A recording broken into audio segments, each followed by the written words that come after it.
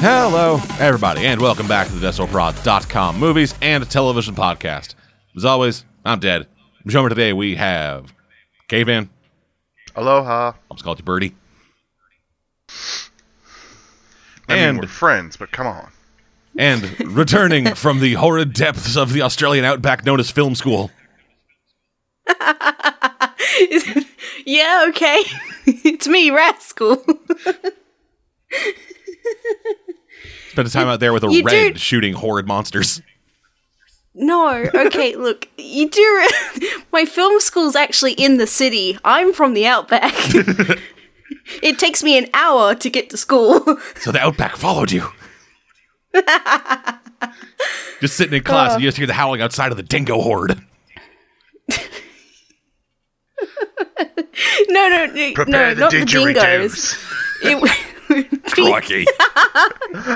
I apologize. Yeah, just... to the native peoples of Australia. It's been a while since we've had him on, so we couldn't make Australia jokes. Fine, yeah. No, it wouldn't be dingoes, I it was would be worried the emus had gotten them. Yeah, exactly. It would be the emus. Because I'm pretty sure they own this state, so, you know, it would be the emus. I just thought of the most retarded thing ever. Just you're hanging out in the quad in film school, and you just hear snapping, and just look over and just see a horde of emus just like West Side Storying up, and then coming from the other direction is the dingoes. Territorial dispute at film school. And you can see in the background like a dingo and an emu are just trying to fuck. That's wild. Go full West Side Story. Just all of a sudden random music starts playing and just horrible yelps coming out of these creatures because they're trying to sing. No, you've now made a nightmare, a horror story.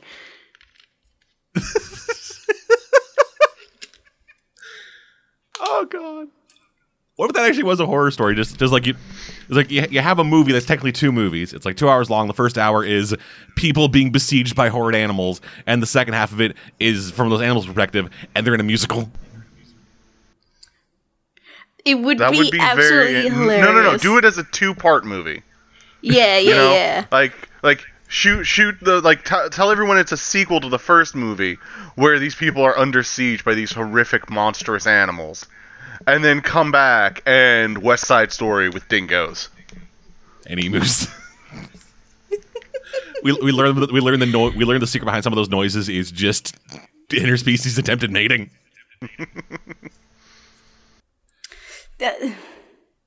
No. And these are the ideas I fucking come up with. Like I had a fucking another idea a couple days ago for a story about an aging robot having an existential crisis about wondering whether or not it's going to heaven.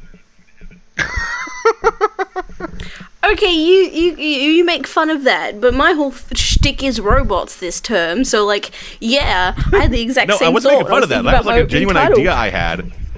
That was an idea I had after having an imaginary Twitter argument with somebody because I was offensive toward Warforged. This is wild. Yeah, no, I've been literally for school. It's just been robots. I even have a miniature robots. I have a miniature robot that my class named Wobo. Like, the fuck? Yeah. The fuck kind of Aussie bullshit name is Wobo? Well, I mean, I said Robo, but then I think someone misheard me, and they go, "Oh, is it Wobo?" And that's been my life. Oh god. Anyway, so yeah, Rascal, what have you been watching? Movies and TV shows, I think. Thank God. Let's talk about some of them. Yeah, thank God. Yeah. Do you guys know, of course, I hope you know, but do you guys remember Riddick?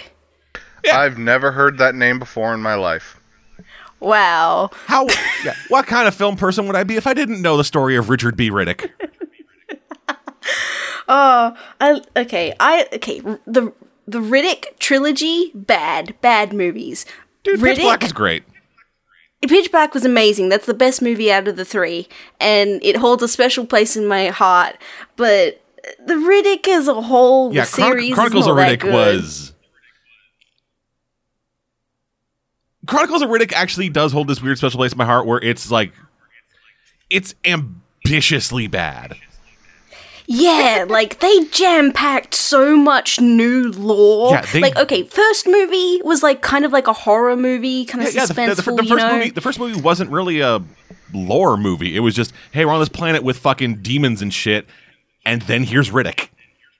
Yeah, it was like a scenario movie. Like, it was like, this is simple plot, simple goals, this is the dynamic we have, okay, good. And then the second movie, I think Riddick... The second one is fucking ghost Riddick. People and I'm gonna kill you with my teacup.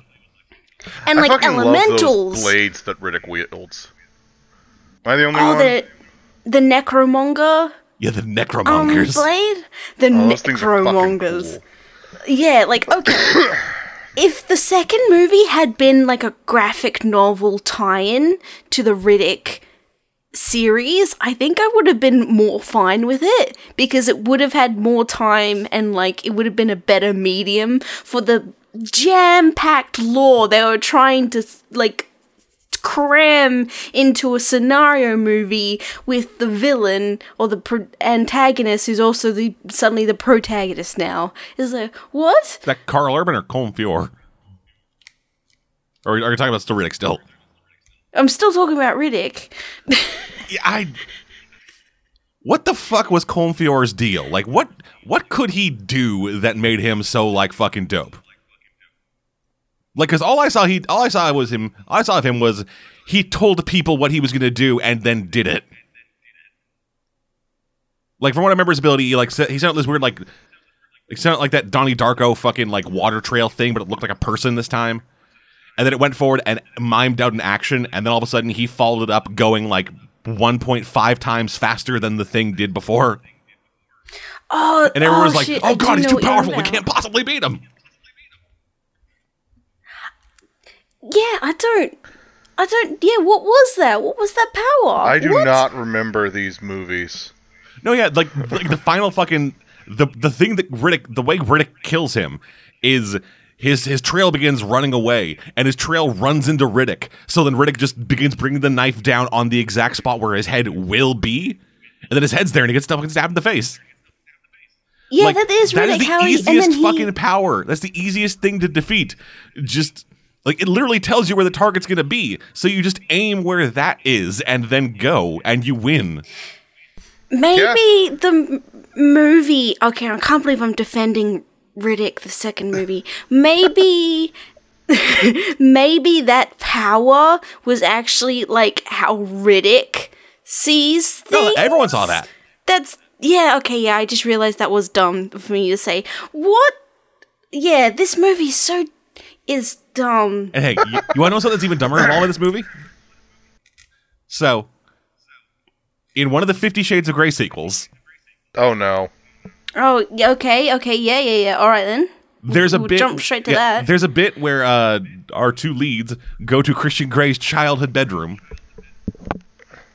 And in said childhood bedroom, his walls are festooned with posters of UFC and the Chronicles of Riddick. Oh, why? Wait, are you serious? I am dead serious, and I feel like at some point we need to do a Let's Watch of those. We need to sit down and just fucking commentary run through the entire 50 Shades trilogy, because it's all out now. I respect myself too much to do that. Wait, there's a third 50 There Shades are of Grey 3 movie? 50 Shades movies.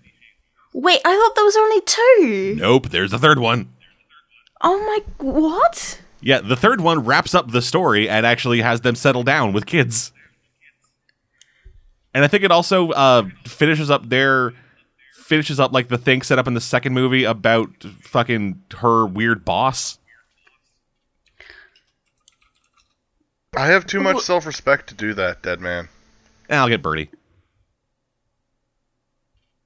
Hey, Rascal, you want to sit down with me and some other weirdo and watch fucking all 3 50 Shades movies? And then record it for the internet? I mean, I guess. I guess Nice. I'll watch these shitty movies. God. Yeah, so 50 Shades of Grey. First movie. Then 50 Shades Darker. Yeah, I knew that. I And knew then that finally, was... 50 Shades Freed. Oh, that's Yeah. shitty title. And okay. The tagline on the poster, don't miss the climax. Even though in most other countries the climax will be edited out. Jesus Christ. It's a fucking movie. Yeah, I mean, it's funny, but like, no. And Why? actually, here's the weirdest goddamn thing. I kind of respect the series. I mean, okay. Because, like, okay. Well, this is the last recording I'll be taking part in. No, I kind of respect it for the sole purpose of it is a trilogy of films based on a trilogy of books that didn't split the last book into 2 movies. Even though they could have easily done it, because this franchise has grossed over $1 billion worldwide, making it the 4th highest R-rated film series of all time. And I mean, also props for adapting that fucking 50 Shades of Grey book. Like, that was a horror show in terms of writing, and then they somehow made that into movie. Like, Yeah, no, it's not. It's still a horror show of writing. I mean, yeah, but someone had to, like, Fucking a actually dude sitting on a interpret bed that. saying "I'm 50 Shades of fucked up" is still in the movie. Oh my god. When they sit down, like there's an end, like the end of the first movie, I think, is like, I'm gonna show you how bad it can get. You're like saying, yeah, I'm gonna go full fucking BDSM kink master, and what he does is he spanks her 6 times, And that's it. and that's it. Oh, this is disappointing now. I don't even know much of the BDSM, and I fucking know that is some weak bullshit. It's really weak. That is some fucking like sorority girl, I'm into kinky stuff shit right there. It's like, oh yeah, we're gonna get crazy. I have these plastic handcuffs with fur on them. Fuck you. Oh, it's like, oh, you know, we're gonna have a kinky night, and then, like, I got a blindfold, and that's it. Like, what? No, that's not it. That's not at all kinky. Y'all motherfuckers ever seen a maybe. vibrating chandelier? I fucking have. How would you? I'll send you some links. Okay, You are over 18, right? I am. Yeah, I know Okay, the voice don't want doesn't to say go it, to but I jail. am. I made very much sure to ask that because the second I heard that voice, like, wait, you're over 18, right? Yeah, no. Because No, I know the voice is. I want to eventually turn this into a company that makes money, and hiring somebody below 18 that has some problems with, I think, like workplace stuff. It just makes things more complicated. Anyway, let's talk about Riddick. Yeah, Riddick. I mean, oh boy. Though, okay, so Riddick 1, Pitch Black, favorite movie, formative movie, love it, a special place in my heart. Riddick, the second movie, Chronicles of that's Riddick. just called Riddick. Oh yeah, the Chronicles of Riddick, sorry. Riddick, just the name Riddick, that's the third movie. Yes. So the Chronicles of Riddick, wild show, so much lore, necromongers are a thing. Like, okay. The Furians. And then the Furians, which actually I'm actually kind of curious about, because in the first movie they're like, they kind of imply that Riddick's just a normal dude who's just always been he's just a murder boy. a criminal. He's just a murder man who's like, you know, having a fun time on this planet with these people. And then Chronicles of Riddick, they imply that no, he's actually a human. No, sorry, he's actually an alien. And they're all like that, but they're all dead because of the necromongers. So he's the last of his species, essentially. Yeah. And the eye shine thing, how he can see in the dark and all that, that isn't a surgery he got in a prison planet. That's just a feature of his alien species origin. So it's like, okay, we're kind of... Okay, we're retconning there, but that's fine, I guess. This is a sequel to a movie made in Queensland with, an American star. And then guess what we do in the third movie? We're doing the exact same thing as the first one. Woo! Woo! Just like, oh yeah, all that lore, the high diplomatic politicalness of it, nah. Oh, fuck that shit. We got Starbuck. Fuck that shit. We've got an alien dog. Word. And everyone loves Alien 3.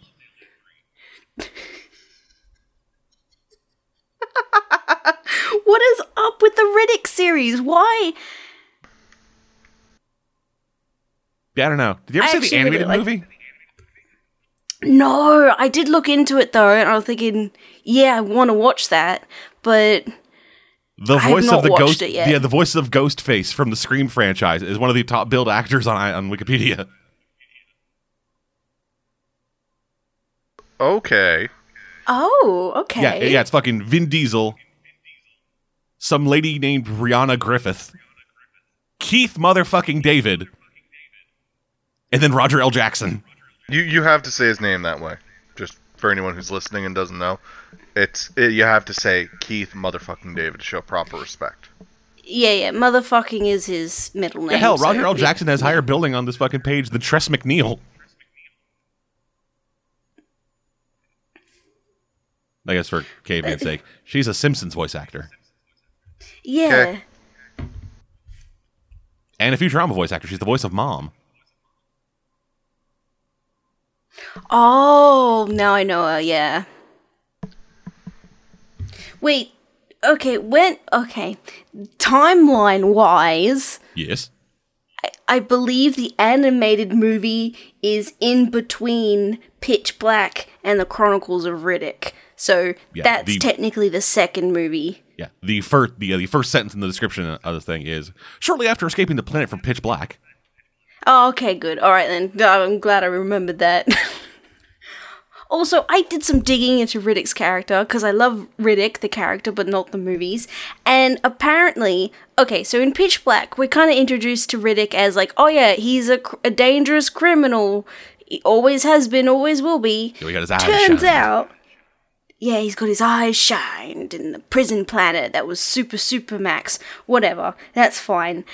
Turns out, what originally got Riddick into the system of like going from prison to prison to prison was the fact he was actually just a dude who joined an academy, became a very good soldier, joined a company, and then because that company was doing slavery on a planet, he tried to stop it diplomatically, like report it to the authorities, and that company just put him into prison. So it's not like he did an actual... He didn't actually do a crime. He just ended up in prison. Yeah, like he didn't even murder anyone. That's the biggest failing of these fucking other movies. Like that first movie is great because Riddick is this fucking weird X factor where you have no idea where his allegiances actually lie, where he leans, and everything. But then you do sequels to that, and you can't have that. Like writers nowadays can't have a character be ambiguous. Yeah, I realized that while I was watching that. Like in all these years of watching movies and watching these kind of movies, I don't think I've really seen a character that's like Riddick, who's just, he's more like an animal than anything. Like, I would compare him more to like being the alien from Alien than being like a human antagonist. Like, why? Yeah, like these movies would be better if they had set it up more like the fucking Mad Max series, where the main character in the story doesn't focus on Riddick. Riddick just kind of shows up. Yeah, Riddick just shows up, he kicks ass, he's a dangerous man, makes some jokes, has a laugh, Vin Diesel is playing him. Like, that should be the Riddick series. Yeah, just he hops from planet to planet, and some people know about him, some people don't, and then the actual story happens. Like a more naturalistic way of injecting lore into the world without ruining your best aspect, which is, what the fuck is Riddick's deal? Yeah, oh my god, they totally could have done the Chronicles of Riddick so much better if Riddick was not the protagonist. Yeah, he's just a fucking folk hero. Yeah.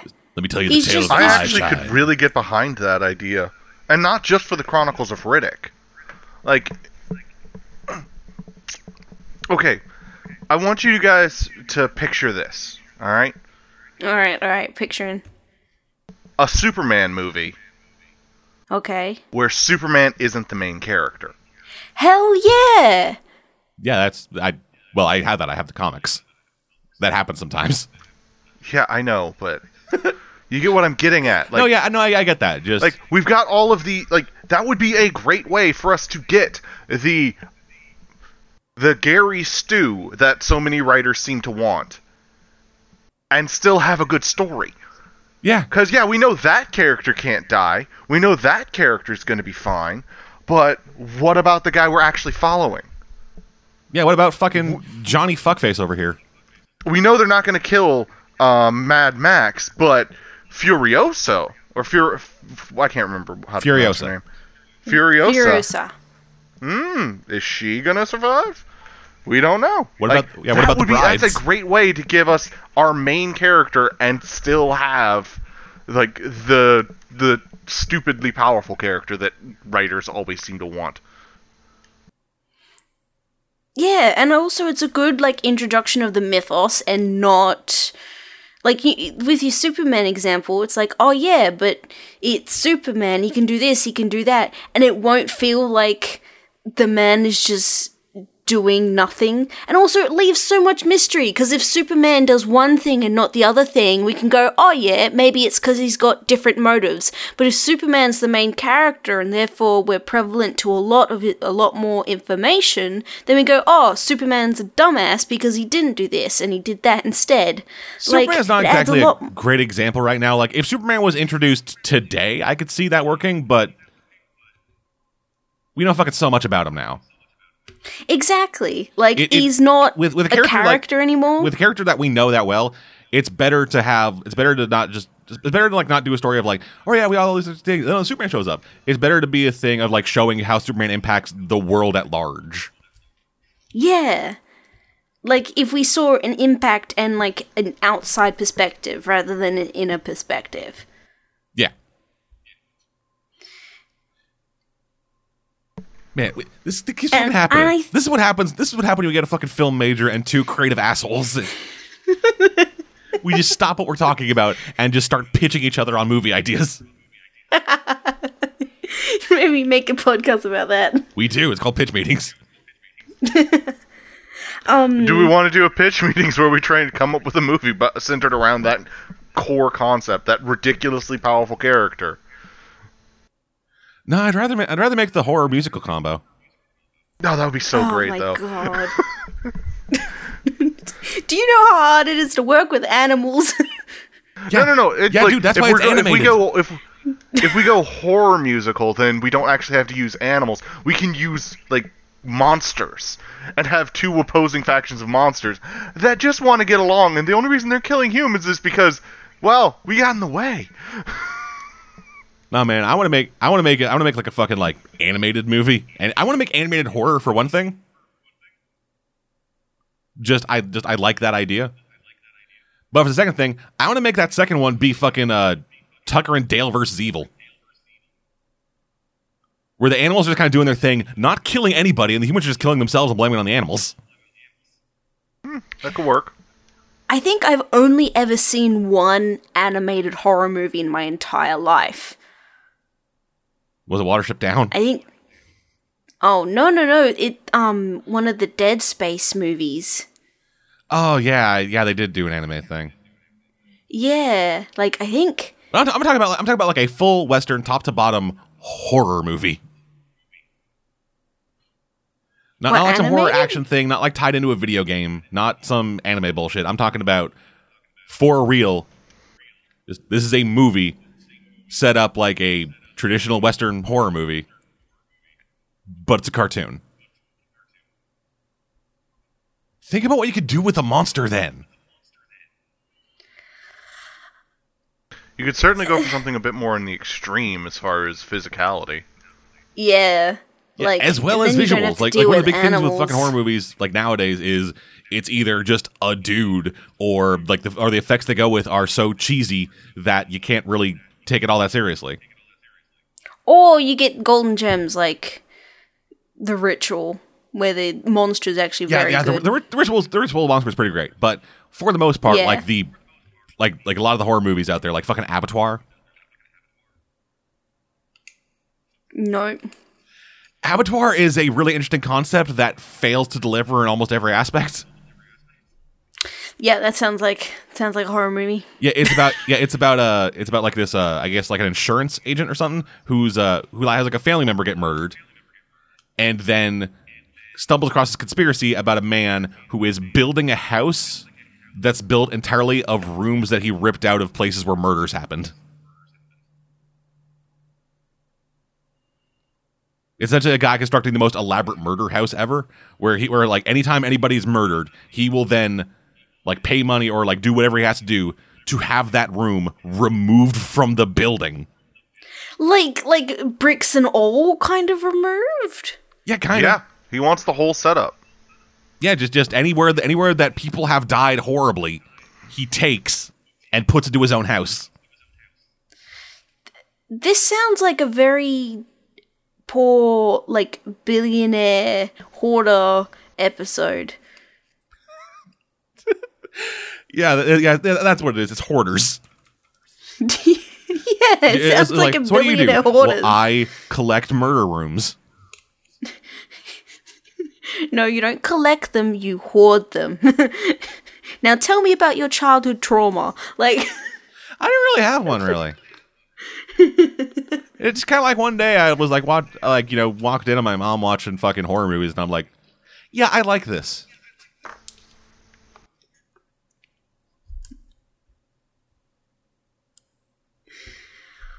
Anyway, what the fuck were we talking about? Riddick is a good series. No, it's a shitty series. Only watch the first one, Pitch Black, and then the third one, Riddick. Don't watch Chronicles of Riddick because you will get confused, and it's not the same movie as the other two. That's my advice. I mean, what we want to do is if you're gonna watch Chronicles of Riddick, get drunk and record it. Or do that. I'd be happy to do that one. Well, alright then. Sounds like we got a fucking shooting schedule. Anyway. Fuck. Oh god, I breathed wrong. Oh no. Dead man's dead. Oh well. Anyway, anything else you watch, Rascal?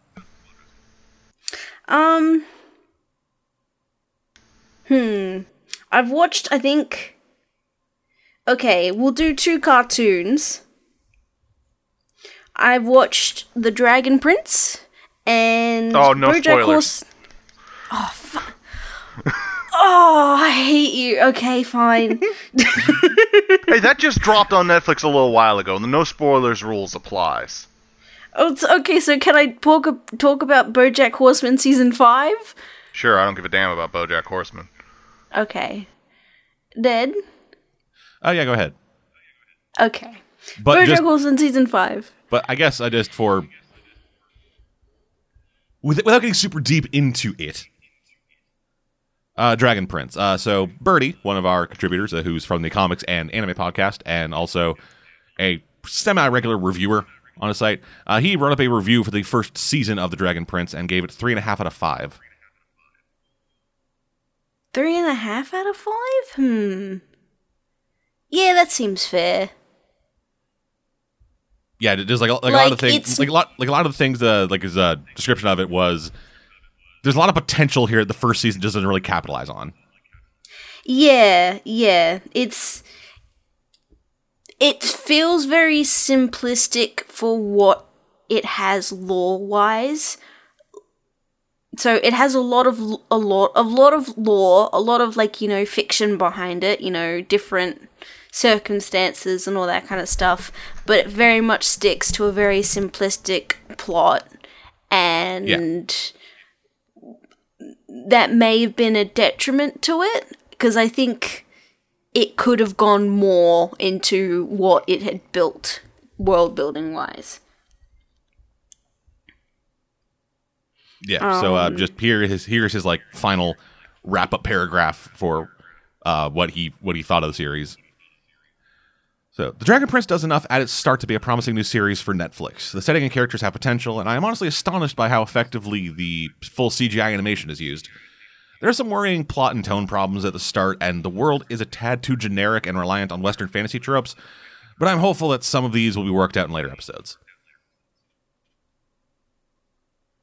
Yeah, I pretty much agree. Not with the animation, though. Okay. It's definitely a style, but I feel as though it's maybe too clunky in some scenes. Like, in many comedic scenes, it's fine. Like, oh yeah, that makes sense. It's good time framing. It's good framing on, like, jokes and stuff. But in the more serious scenes, it can kind of be a bit, I don't know. It can be a bit distracting, because it's like, oh, your face should be moving, but it's not. Uh-huh. Yeah. Yeah, I get that. I have thoughts about a lot of CG animation. Especially TV CG. TV CG is... It's always like cresting. It's always like just on the cusp of the level you want it to be at. Like, it's near the uncanny valley of animation. Like, not like some Mars Needs Mom shit. I'm talking about, like... Yeah. It's stylized. It is like nearing the level of where it is like just straight up good, like some Pixar shit. But it gets caught in that fucking valley, that dip. Mm-hmm. Yeah.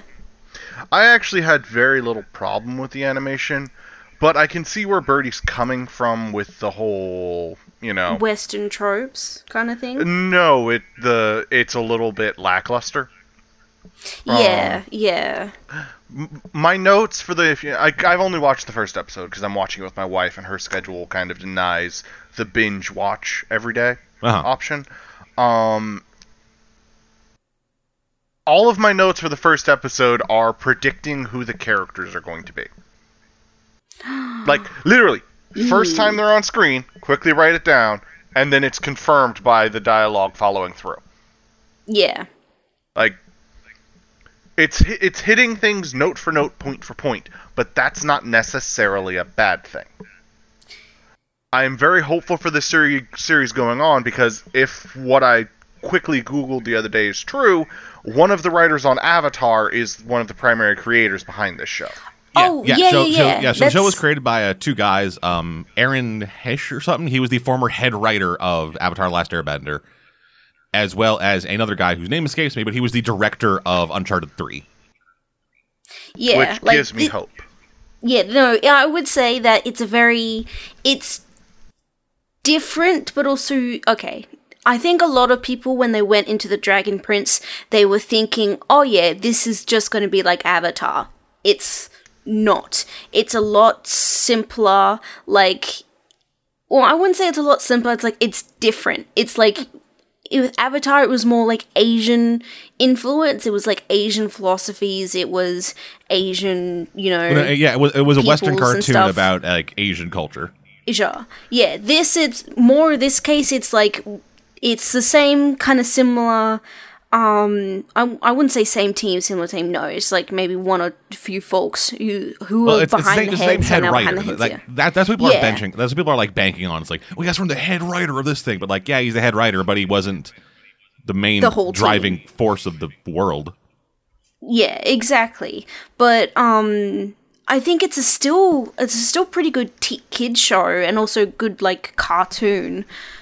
It's not, I don't think it's going to reach the same nostalgia-filled hype as Avatar: The Last Airbender. It's just... I'm going to be hopeful for its potential, because so far, like, you're saying it's a very simple, like, blah, all this stuff about the world, but that's actually not true. No, the lore, like the world and stuff, is like, you know, with the crown prince and the elves and all that kind of stuff, the and opening also the spiel dragon. just sets up a very complex socio-political environment. The question is, how much of that are we actually going to end up dealing with in the overall series? That's it. Like, this is also And just season 1. You know that they have an intention for more seasons, because the first season is called Book 1. Yeah, exactly. Well, like, I also know they have it's- intentions for more seasons because it's a show made after 2010. Yeah. But like, I'll admit they have a lot of world building and a lot of lore and like a lot of fiction behind it, and it sets up a really complicated environment. But the main characters are all kids themselves. Like Ezrin, I don't know, he's like under 10, and then Prince Thief and Puckish Rogue.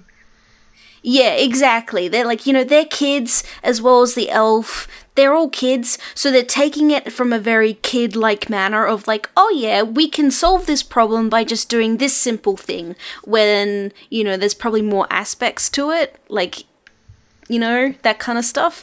But, so this season is still it's simple, even though there's a storm in the background, I could say.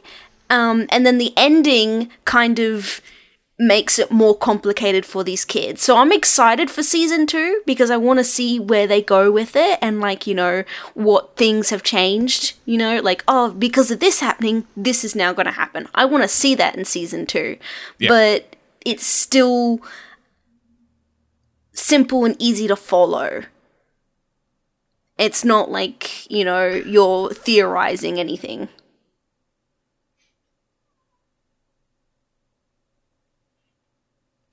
And, like, I do have to say this, on my opinion on the animation, I don't think it's as good as anybody is saying, if I'm honest, because we can do better.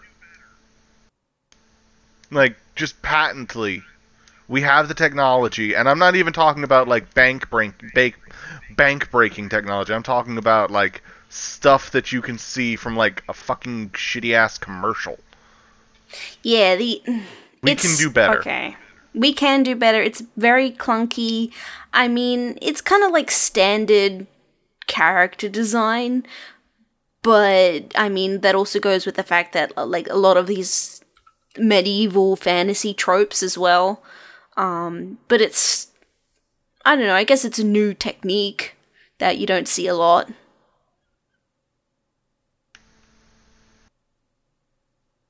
Yeah, Dragon Prince. Yeah, the Dragon Prince. I'm waiting for the animation to do something that really just tells me, okay, I see why you chose this style instead of the style that you used previously.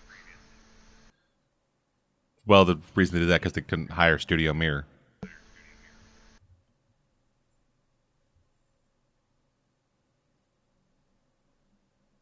Yeah. Fair enough. Like, is this the kind of thing like you the way that you're talking about it? It sounds like you're like saying like, why couldn't you do like the thing you did before to a team that didn't do the thing before? Do it before, exactly. I'm really more getting at, like, they could have used standard animation. Oh yeah. I mean, no, I think what they have now gives the show a sense of uniqueness, and I think in some aspects I think they went with the right choice to go with what they went with. Because I think if it was, for example, if they hired Studio Mirror to do animation, Mirror. And it was Mirror, and it was the same kind of look, I don't think it would have helped at all the show. Yeah, and plus they already have Studio Mirror working on fucking Voltron. Yeah, exactly.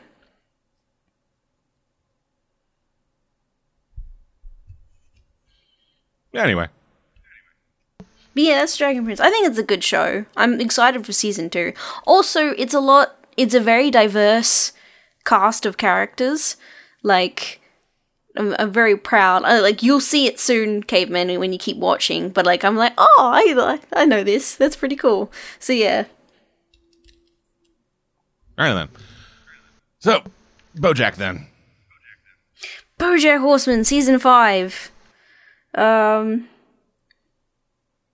think it was good. I know I saw some discussion online how it was not good or it wasn't as great as previous seasons, but I think it stood up with the rest.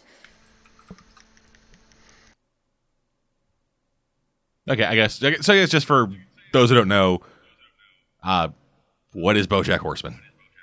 Okay, BoJack Horseman is a cartoon show from Netflix about a horse who's also a man who did a show in the 80s or the 90s, and he's a washed up actor in Hollywood, and the show kind of follows his life.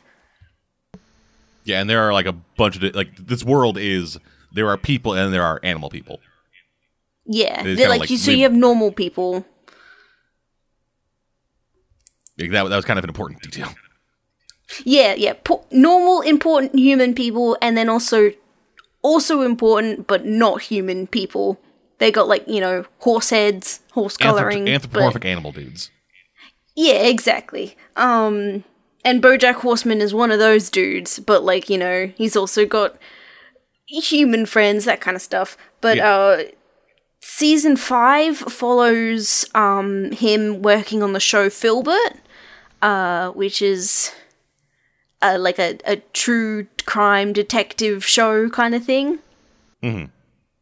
That's it's funny. It's not funny, but how they portray it is quite funny because it's actually a really shitty show with bad writing, which you get with these kind of detective shows. But it's less humor coming from the BoJack storylines and more humor coming from the Todd and Princess Caroline storylines, but it's also really dark this season, very heavy. Have you guys watched it? I've been meaning BoJack Horseman's never appealed to me because I don't tend to favor that kind of humor. Yeah, and meanwhile, I've been meaning to get into it. It's just that's the kind of show I need to be in the right mood to get into. Yeah, you have to be in the right mood to watch season 5, because it kind of covers some really heavy topics, drug addiction, that kind of stuff. Everything I've seen about that show is dealing with, depression and alcoholism and all kinds of really heavy shit. Yeah, in the first few seasons of BoJack Horseman, it kind of felt more like a joke that, BoJack was always drinking and stuff and, he was going on benders.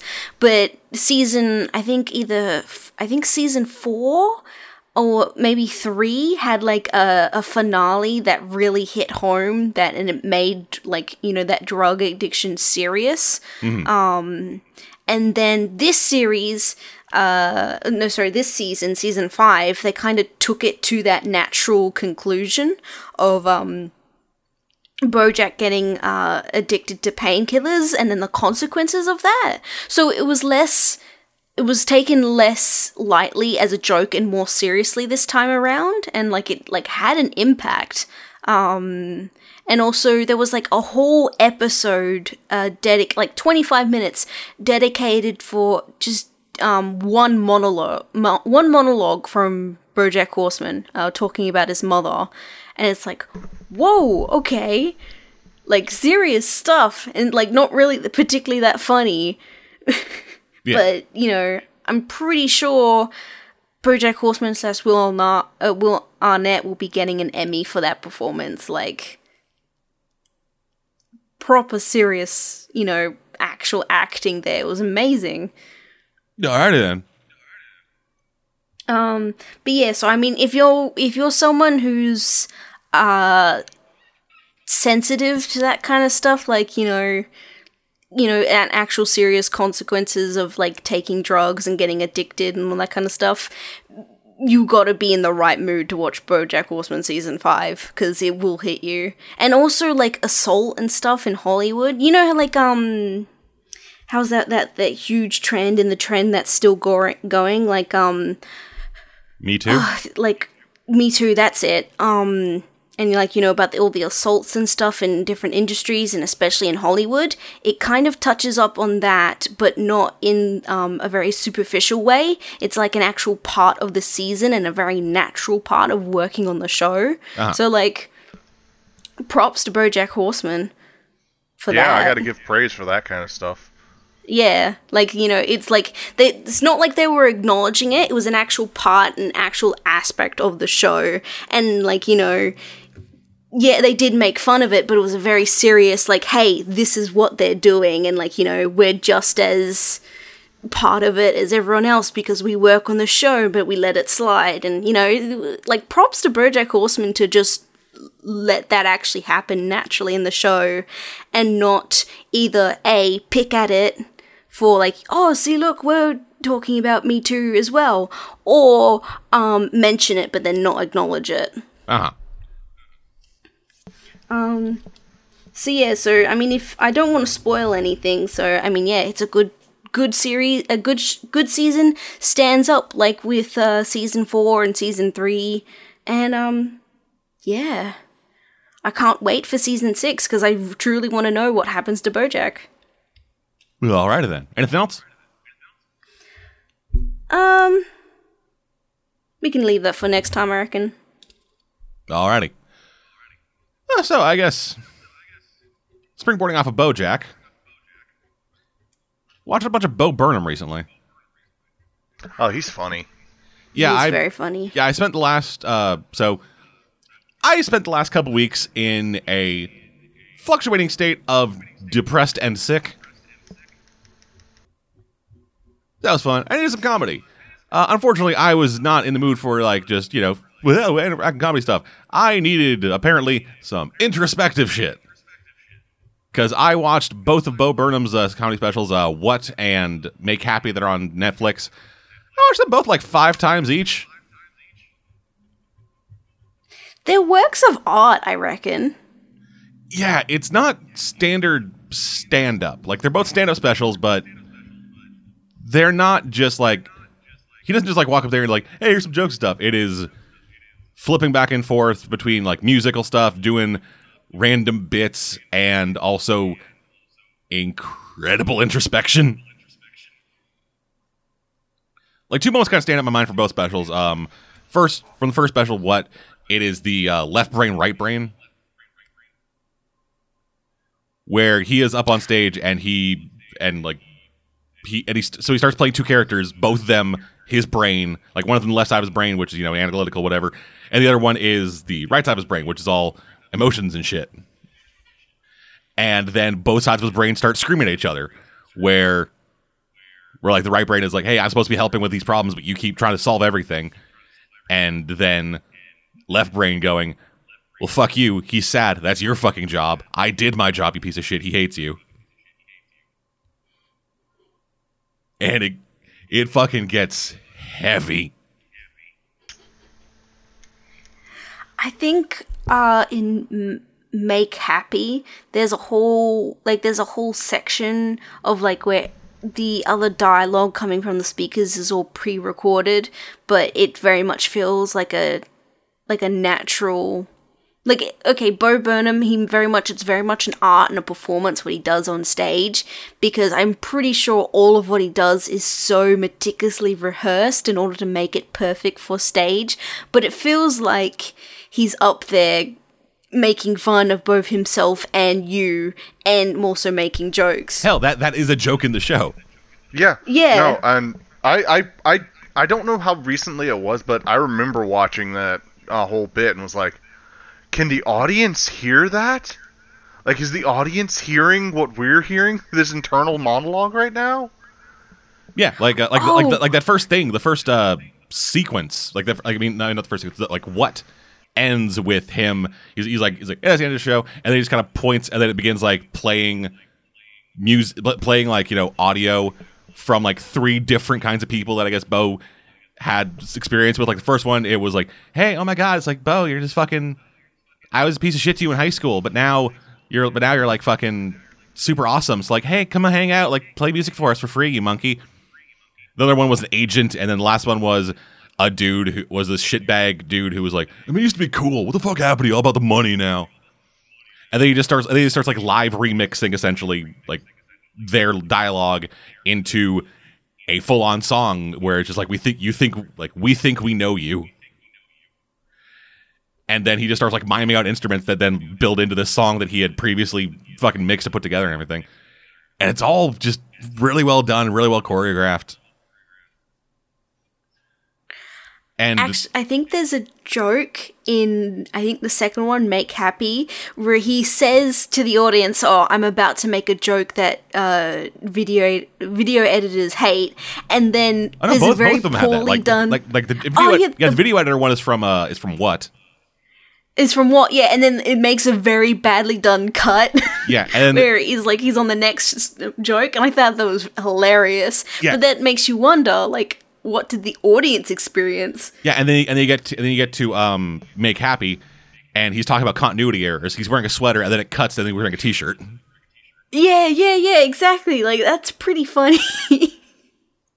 Yeah, and then with Make Happy, it ended with my probably my favorite Bo Burnham bit, where he does a Kanye West style, like, just off the dome rap complaining thing. Like, he starts talking about like how he went to like a Kanye West show and there was like this musical track playing underneath it, and Kanye had autotune in his voice. He was just complaining about like his life and the problems he's going through. And so Bo started doing that same kind of thing, and he's like live auto-tuning and pitch correcting his voice. And like the way the lights work and like the way like the whole like fuck, oh, it's so good. It's a shame it's a shame that we're probably not going to be getting any more Bo stand-up for a while.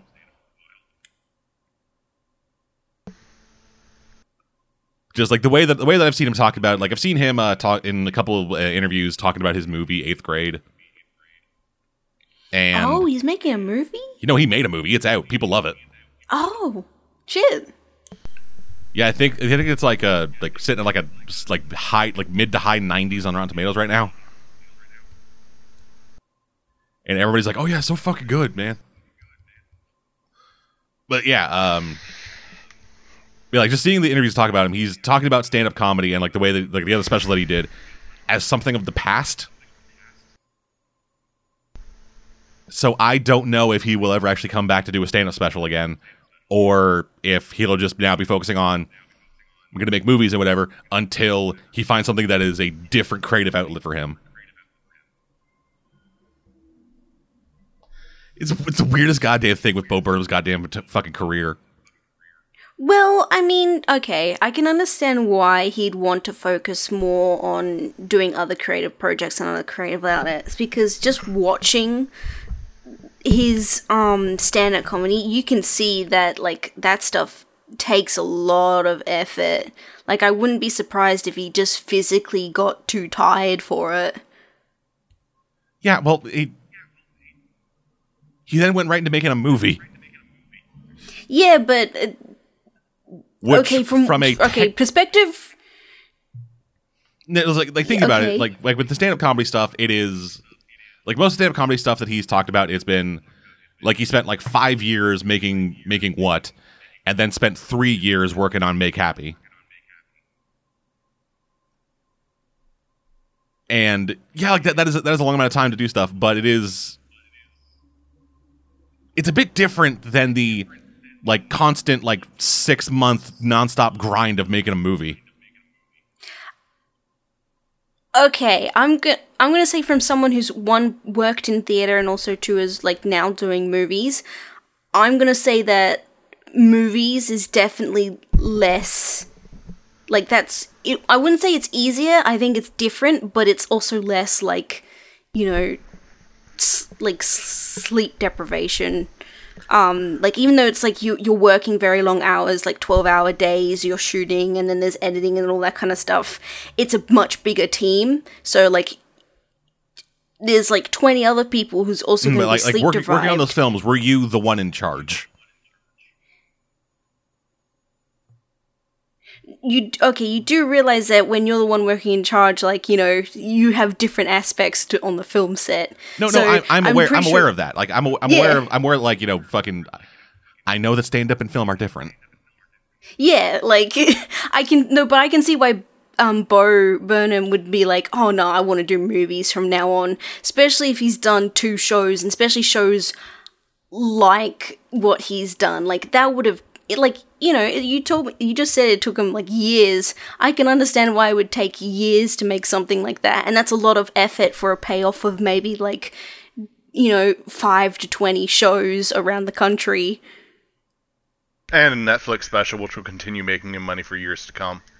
Yeah, like, you know, But, also, like... I actually have to counter you, because as someone who has done theater, film, comedy, and pretty much all of this stuff, I actually kind of understand where Dead Man's coming from. The whole, yeah, I'm tired by this, so I'm going to do something even more tiring. It's okay. I'm just saying that it's a lot. Movies is it's still tiring, but it's a different kind of tiring from theater. Anyway, that's okay. Yeah, if you haven't seen Bo Burnham's specials, check them both out. If you don't have Netflix, what's actually up on YouTube? He actually released what entirely for free. So yeah, you can find what on YouTube, on his YouTube channel. Both really worth your time. Layla. And kind of keeping on just bouncing off that BoJack thing. Let's talk about Arrow a bit.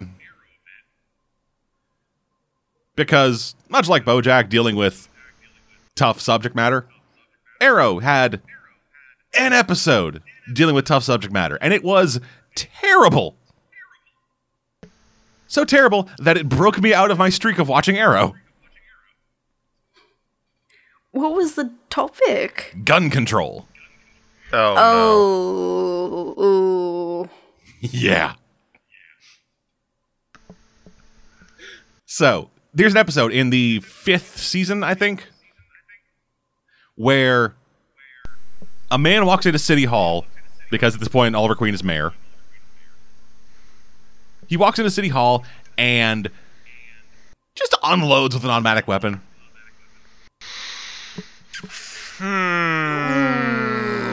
Okay. Mm-hmm. We learn that the reason he did this is because his family was killed in a gunfight after the city failed to pass a gun control ordinance.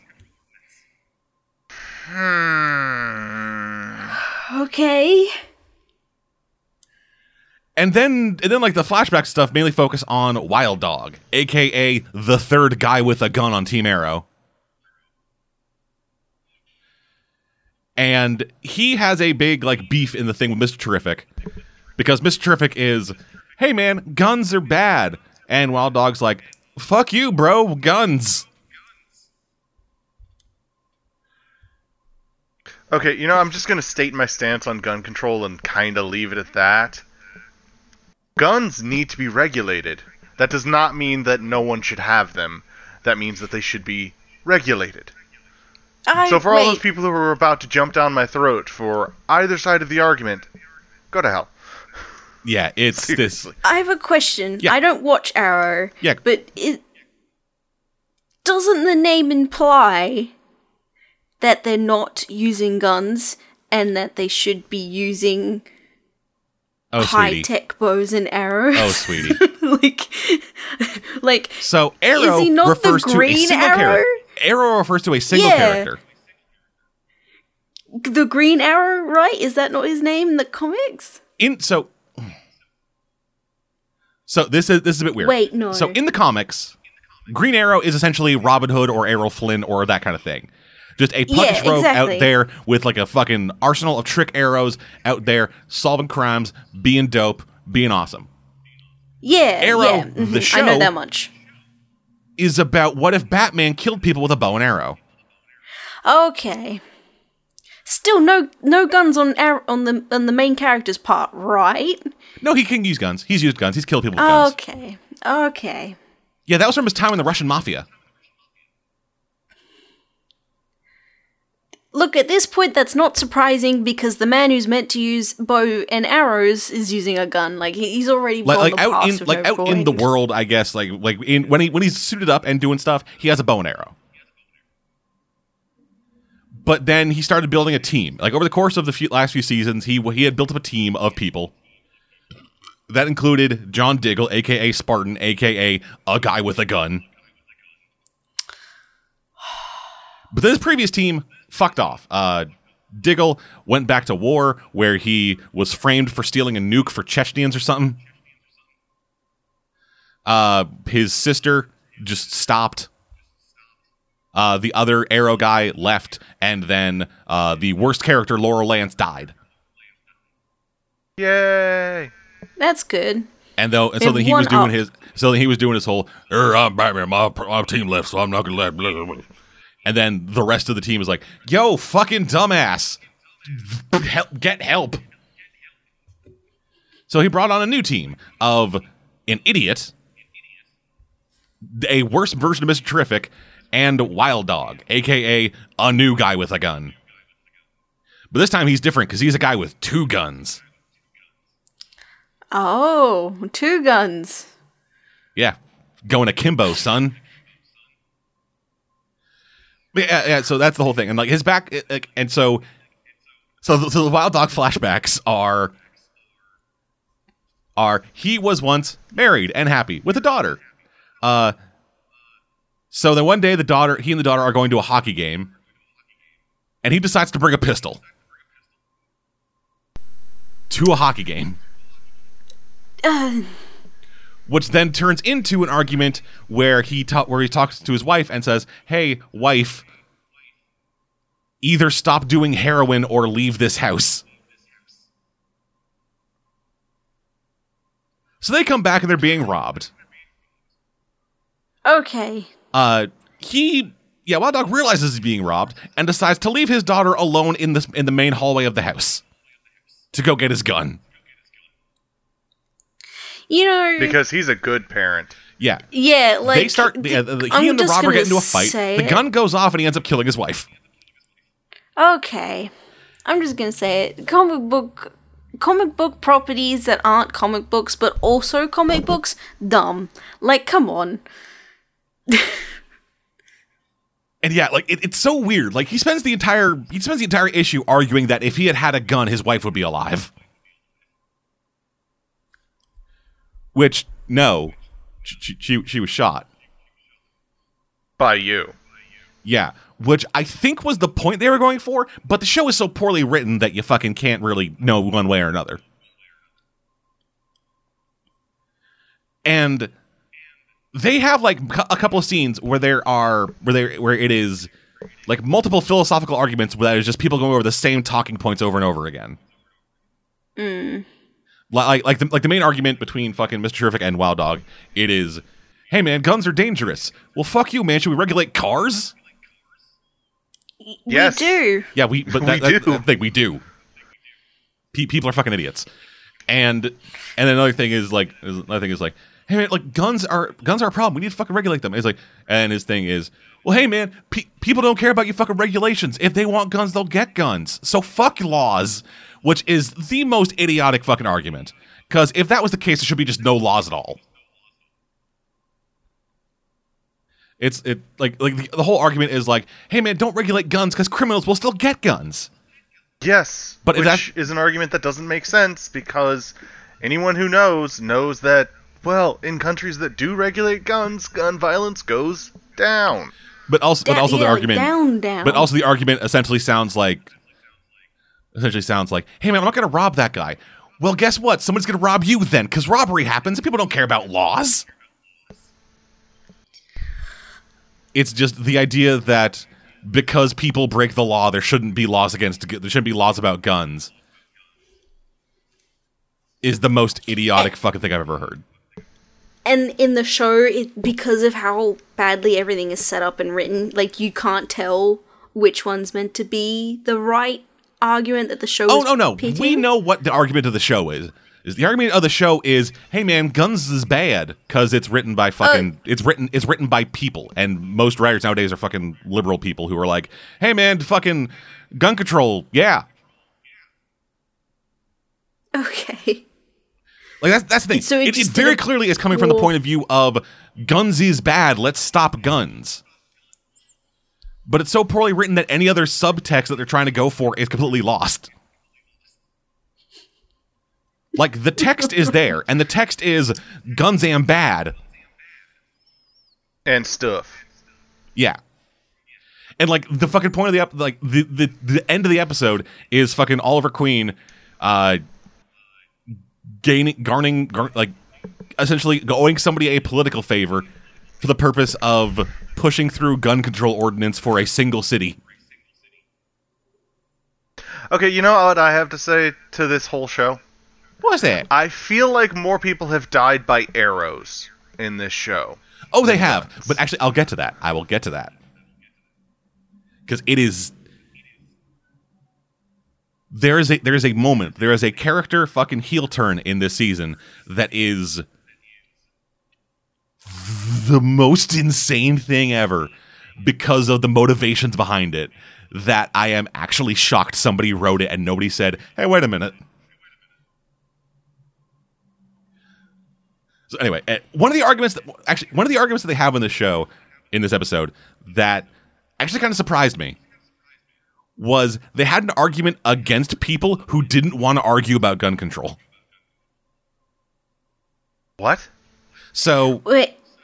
Yeah, so in fucking the Arrow Cave or whatever, Wild Dog and fucking Miss Terrific are having their whole argument, and then Felicity walks in and goes, can we please stop talking about this? This is not helping. And then at a certain point, Felicity like gives her whole thing of like, just everybody just fucking argues and it solves nothing. And then Miss Terrific is like, no, it solves things. It used to, at least. We used to argue about shit and debate and like talk. No one does that anymore. It's just I think this way. Well, fuck you, you're a Nazi. And then everyone stops talking.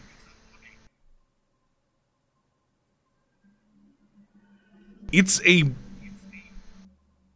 is a weird point to make, and a point that I actually kind of agree with, but it's so ineptly done. Like, that almost sounds like a point, like, you know, yeah, that's right, but I don't trust it coming from you now. Exactly. Like, you spent this entire fucking show just having the most polarized goddamn debate possible with no sense of nuance, and then you stop and say, no, man, we need to fucking debate and have nuance.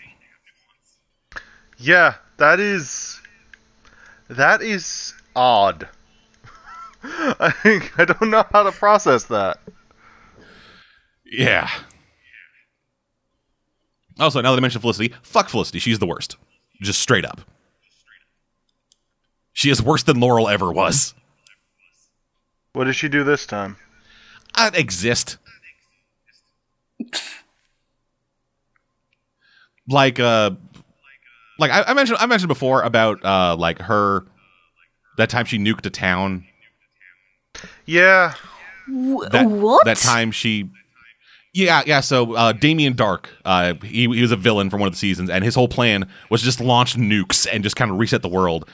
And one was going for a particularly heavy target, and so Felicity tried to redirect it, couldn't get it to a spot where it couldn't hurt anybody, so instead nuked a small town in the middle of America.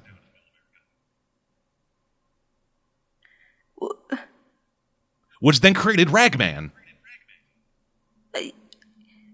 Okay. But anyway, so... What? So, I've talked about the time where she... I talked about the multiple times where she's bitched out Oliver for stuff that he had no control over and that she shouldn't have been involved in the first place, right? Like stuff involving his kid. I guess I haven't then. So, around the time they were doing the first like big multi-show crossover thing, Oliver found out that he had a kid. He went and tracked this woman down and found out he had a kid. And so the mom of the kid, being somewhat understandable but a total bitch, said, if you ever want to be involved in your son's life, you will tell no one that you have a son. If you do, I will take him and move away to a place you will never find us. And you will never be involved in his life again. And so he was like, okay, this is the thing. I want to verify this. So through whatever means he did, he got some DNA. He got some of the kid's DNA. And went to Barry and said, hey, Barry, can you run a paternity test on these 2 samples? Didn't tell them what the samples were. Just said, hey, can you run this? Because he's a forensic scientist. So he does, and says, hey, yeah, it's a match. They're fucking father and son. Sees Oliver's reaction, and then puts 2 and 2 together. Then later, Felicity finds out he is a kid, and then goes to him and just starts fucking crying and yelling at him, like, how the fuck could you dare to keep this from me, the main character of Arrow? God. You piece of shit. Like, you told fucking Barry, but not me. And he tries to defend himself like, no, Barry just fucking found out. At no point does he think to say, she said if I told anyone I would not see my fucking kid. Then, when he just, then when he like fucking puts, then when like his, like the fucking mom dies or whatever, he gets the kid and puts the kid in essentially like a witness protection program kind of thing. Just sends him away because his life is fucking dangerous and people die. Yeah, okay, that's good parenting at that point. Then Felicity gets pissed off about that. Because he did not consult her in the decision.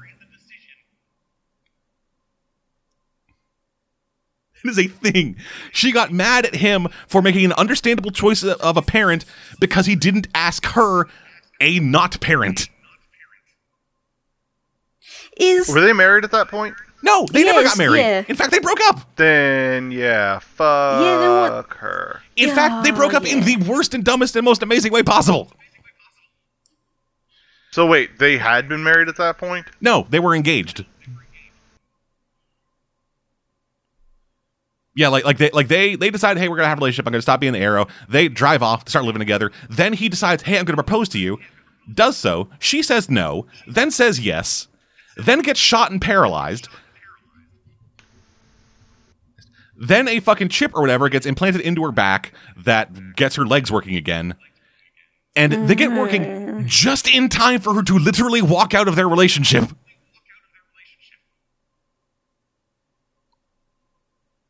The fucking note that the Olicity or whatever the fuck it's called relationship and her being paralyzed story ends is her getting her legs back to walk out of her relationship. Okay, this is all. And then in this bad. fucking season, she is living in goddamn Oliver's apartment. Like in a previous thing, she packed up all of her shit and left, and then this season, she is living in that place with her new boyfriend that Oliver doesn't know who he is. Well, Oliver, I guess, lives in City Hall. I don't know how mayors work. They usually have a small mansion built using funds that they've siphoned from the city. Why not just live in his fucking like 3-story brownstone apartment or whatever the fuck it is? Yeah, like Like no matter what fucking mansion or whatever, the city, the tax money of the city of fucking whatever the goddamn shit it's called now, is gonna pale in comparison to the fact that he was a former billionaire who has 19 goddamn properties. I'm pretty sure one of them is also a warehouse. I don't know. This whole fucking situation is idiotic. And speaking of idiotic, let's move on to the biggest, most amazing dumb shit in this goddamn season so far. So, they introduced a version of Artemis into this series. I think I know that character, yes.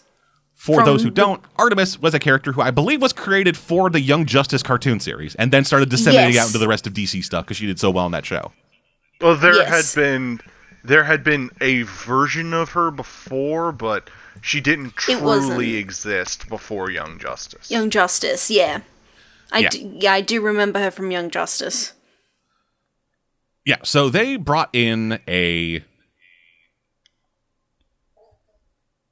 Yeah, so they brought in this fucking lady to Arrow.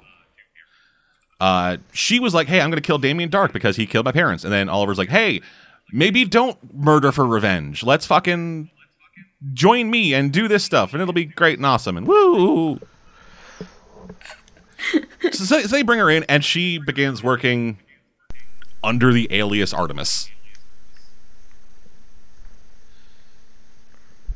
Eventually, the new Team Arrow finds out that the Green Arrow used to be the Hood, the guy who wore a green hood and a bow and arrow and used it to kill people. You know, totally different than the Green Arrow. The guy in the green hood with the bow and arrow, he uses it to kill people. Comic books are dumb. It's so dumb. This is the TV show that's dumb right now. Yeah, right. Okay, yeah.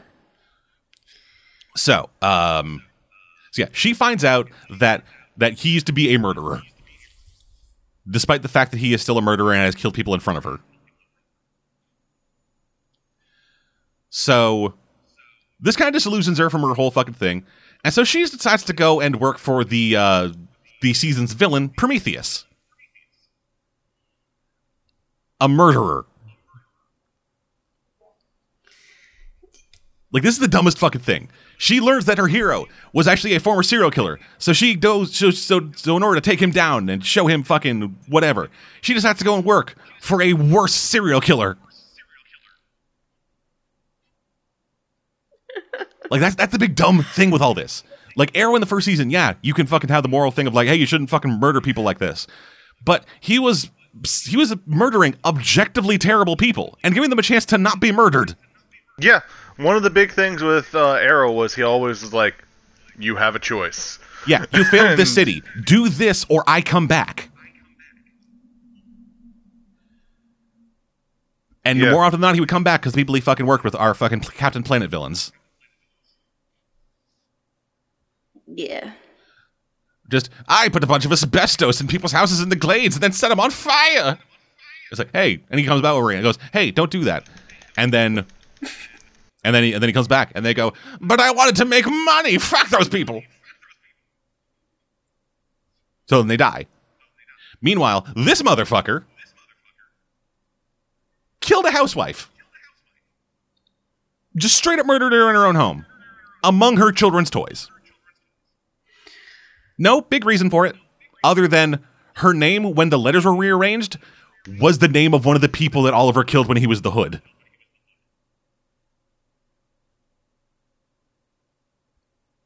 So let me just... So, what? Yeah. So Prometheus' whole thing is that he is going around murdering random people.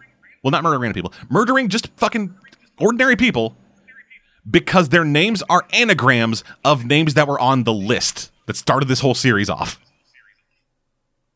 As a message to Oliver that they know about the list and are killing people and going after him because of what he did for the list. Okay. Alright. Okay. So let me rerun that logic. This lady, this Artemis, finds out that the person that she thought was a hero used to be a serial killer who went around killing people while having his own moral reason for doing so. This disillusions her to the point that she decides to go and work for another serial killer who is killing randos that have never done anything wrong in their life for the purpose of sending a message to the killer that she left. Oh, okay. Also, this is the worst version of Prometheus and a really dumb character overall. Yeah. So Prometheus, for those that don't know from the comics, he was a guy who had this special helmet that he could load like CD-ROMs into, that then implanted knowledge and skills into his head. No, it wasn't. He didn't load CD-ROMs. He actually just downloaded the information straight to the helmet, and so long as he was wearing it, it gave him the information he needed to be able to beat Either way, similar anybody. concept. Yeah, it was essentially he was essentially like downloading Batman. And so that was his whole thing. It was just, hey, I'm a smart guy who has this helmet that lets me fight on equal footing with a lot of you non-superpower people. This version of Prometheus is a guy with a voice changer and a stupid costume who carries a bow and arrow and never uses it. And that's it? Yeah, like he is called the throwing star killer because he has throwing stars and uses them to kill people. He also has a sword and a bow and arrow that he has never once used. See, okay, this show has the solution to all of its problems, including gun control, is they should just let them use the bows and arrows. No, that doesn't help. Because people would then still they'll want die. bow control. Yeah. Hell yeah, Hey man, I'd listen, be up arrows for don't that. kill people, bows kill people. Yeah. But no, like what this show needs is to just stop and reset everything to be actually about Green fucking Arrow. Like that's the thing. This show started out as like, hey, yeah, we're doing a show about Green Arrow, and then it was not because it was mostly about Batman, but worse. And then you get into season 2, and we have a story that is not about Batman, and is actually like a whole full-on thing that is relatively well told and used the fucking like flashbacks effectively. But Laurel was also in it, so it couldn't be that great. Such a hate on for Laurel. Laurel fucking sucks. She is the worst, and also kind of retroactively ruined this universe's version of Ted Grant. Because it's a fucking anyway. Yeah, season 3 was bad Batman. Season 4 was dog shit. And apparently season 4 was supposed to be their pivot point. Because in season 4, that's when he starts calling himself the Green Arrow, but the suit they gave him was not green. So in post, they put a light green filter over him in a lot of his shots. So there's just this weird green haze around this character model, and occasionally his suit turns black.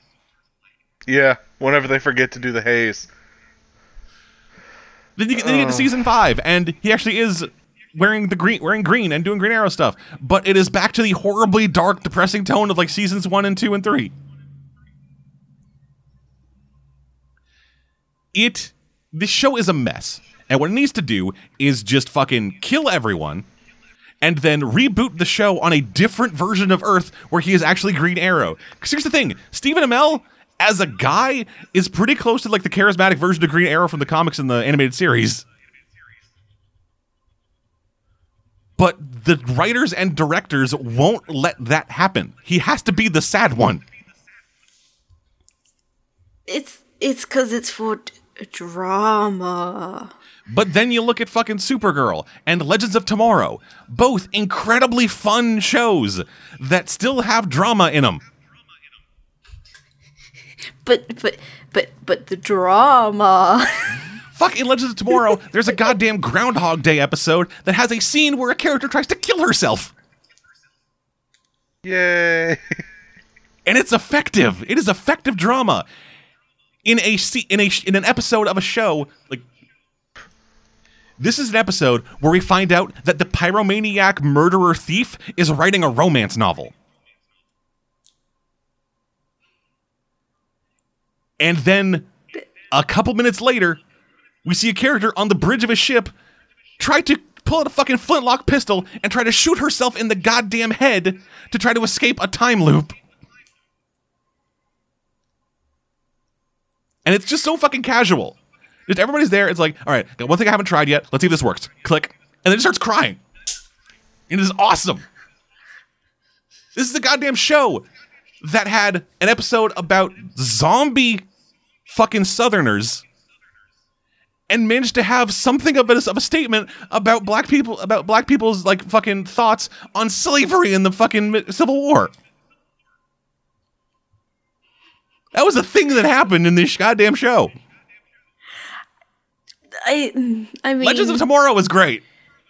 Yeah, It's possibly like, the best thing on fucking Fox right now. CW.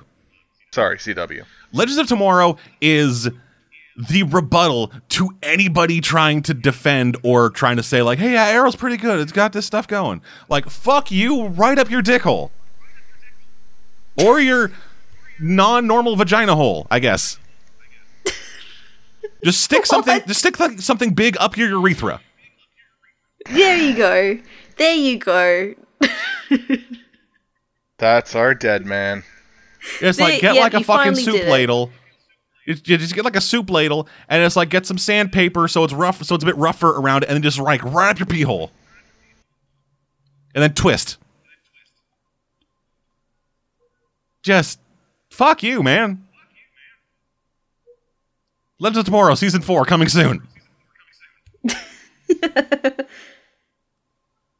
They fight unicorns in the past. They go to Woodstock to punch a dragon in the face, I think. I love Legends of Tomorrow. It's so fucking good. Anyway. So, moving on to a new series that has just kind of started that I just started watching, and I'm not 100% sure why. Just let me wait for the fucking drag race outside to stop. This is what I get for living on a main street. So anyway, so it's called You. It's a new Lifetime series about it's like just YOU. It's a new series on Lifetime about a guy stalking a girl. Oh. Yeah, and like it's told from the point of view of the stalker. So he's the hero then? He's the protagonist, not the hero. Yeah. No, I mean in his own mind. Yeah, actually. Yeah, we actually like we have a running internal monologue from him seeing what he's thinking. And it's a lot of just like he sees the guy that like the girl he's interested in is dating, and it's like you keep falling for these shitbags. It's not good. Like, don't worry. I'll get him out of the way, and then we'll be together, and everything will be great. Ugh. Yeah, and that kind of works, and they do it in such a way that like the guy that we're following, he's a Gossip Girl alum, so he's not the typical look of a stalker, or the weird sex creep kind of thing. Like, there's a point in this where he's just hanging out in the New York streets and just starts masturbating. What? Yeah, like he's watching, like he's standing across the street from this girl's apartment, just kind of watching her do whatever, and then he starts having a fantasy of him and her having their first time together. And it's this big romantic thing. Everything's like, oh, fucking great, whatever. And then he starts jacking it. Oh. Ew. And I kind of appreciate that they are going like this much into the horrible, creepy sex pervert thing with this guy, and not kind of like copping out, going like, no, man, this is like good. He's like hot and shit. Because that's usually the thing. Like, they usually try to gloss over. They usually try to gloss over like the weird, creepy sex pervert stuff with these characters because they're hot. Yeah, but that's kind of the point of this character. They try to make it into like a romantic thing, like, oh, he's just looking out for her and watching out, you know? It's like and like in his mind that's what he's doing. But we are seeing this from the outside, so we know that, oh wait, no, you're just a horrible sex monster. And I appreciate that. Like the running dialogue, like the constant running dialogue works great, I think, for this show. And they also do like a pretty decent job of showing how he stalks. Like the first thing that we should see him do is, from her name, figure out her address. And it's not like some hacking thing. It's just he uses Google. Like, he found out her name, Googles her fucking thing, finds her Instagram account, sees an image that she posted that has the front of her house, then reverse image searches it to find the address. And I'm like, oh fuck. That's kind of scary. Yeah, and that's the point. Yeah. That's the thing. This show is better written than Arrow, so I can kind of get the point more. And this seems to have kind of like followed in a... Mr. Robot has actually done a lot for TV, in that now TV shows allow people to swear, but they can just censor it. Mm-hmm. And with Mr. Robot, it leads to a more naturalistic dialogue feel, and the censoring isn't too intrusive because it doesn't really go... Like, I feel... Like, from what I remember, Mr. Robot... the censoring is very, very like it's timed better into the dialogue. It works better with like the audio mixing, and it all just kind of flows into the dialogue and into the scene.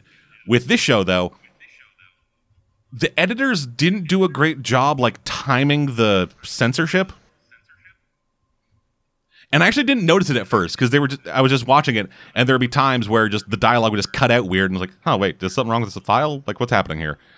And then I see, oh wait, it's okay. They're censoring it poorly, and also inconsistently. Because there's one point where he is standing outside, watching her fuck,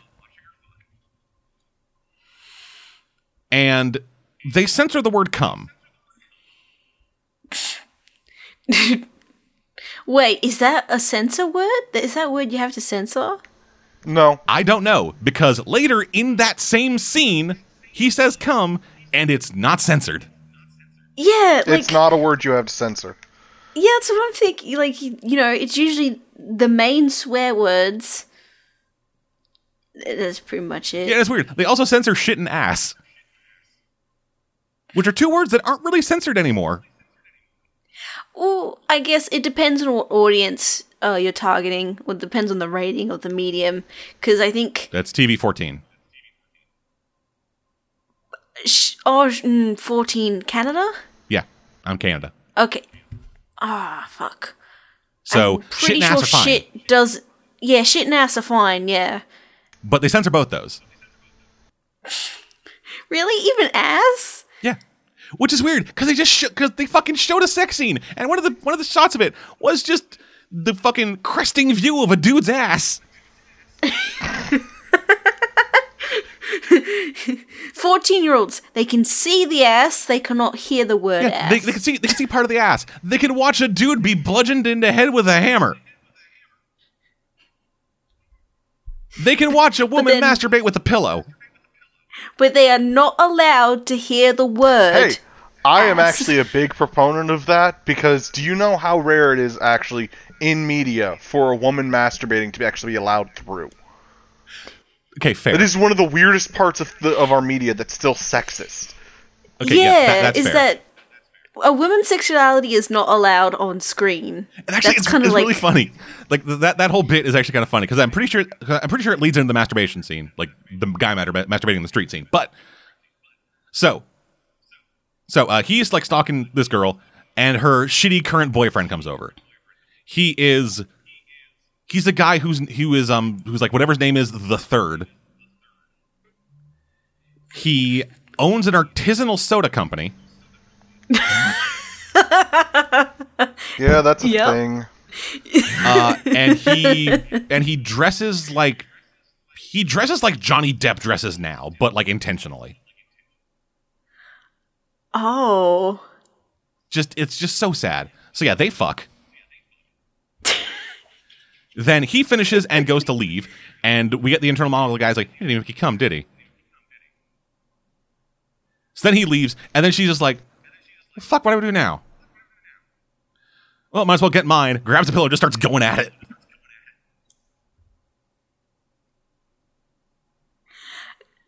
Wait, this is... Yeah. Wait, this is a 14 rating. PG-14. They don't fucking show it. Okay. She's wearing a shirt, puts a pillow between her legs, and then it gets a close-up of her face, just going... Okay, that's better. All right then. All right. What did you think? What do you think I meant? They just like fucking. She just like sat down and it's like a fucking full spread on shot of her cooch, and she just fucking goes at it. No, I was like thinking a full like MCU kind of shot. What MCU are you watching? Full picture. No, I thought it was a proper shot, and I was like, no way, no hell would you get that on TV. I think it was like porn. I approve. Yeah, see, like I said with that sex scene too, it's just, we are seeing it from a not ideal angle, far away through a window. Okay, yeah. So when I say I got like the guy like fucking like the ass cresting, it's like when he is like doing the hip thing or whatever the fuck. we see like, you know, arc of the back going up to just like we begin to see the just barely spreading of the cheeks, the separating into the two cheeks.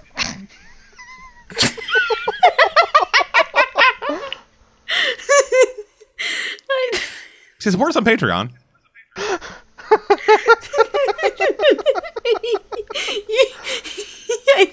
I think you describing the scene is in need of more censorship than the actual scene. Yeah, I'm not sure if I like this show or not yet.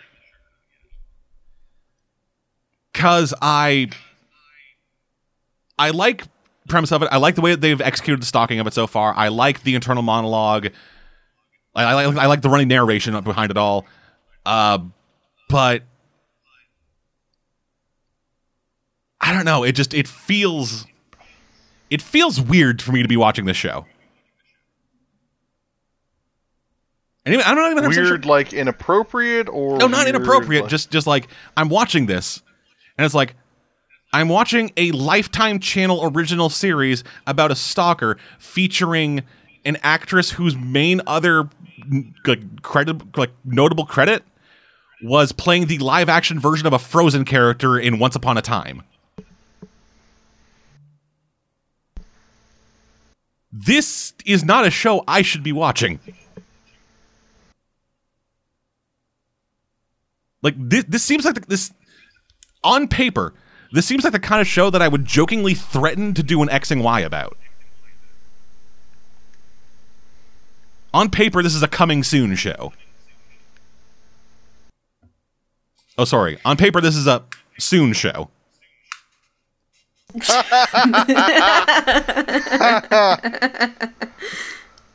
But I'm watching it, and I'm like interested in what happens, and it's weird to me.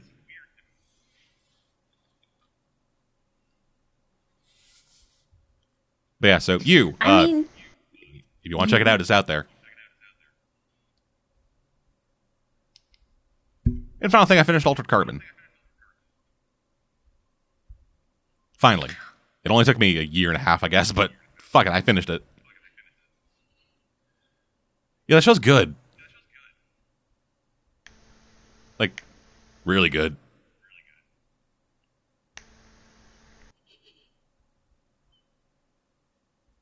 I still haven't seen it. Jesus Christ, dude. Yeah, I actually need to finish that show. Jesus Christ, dude. What? Yeah. I get into these moods where I just I don't ever finish things. I literally got to the final episode of season 2 of Stretch of the Stretch and the Flex Fighters, and I was like, this is a good point to pause. It's I haven't seen the final episode of that yet. You're probably still on season 2 of Voltron. No, I'm on season 4 of Voltron.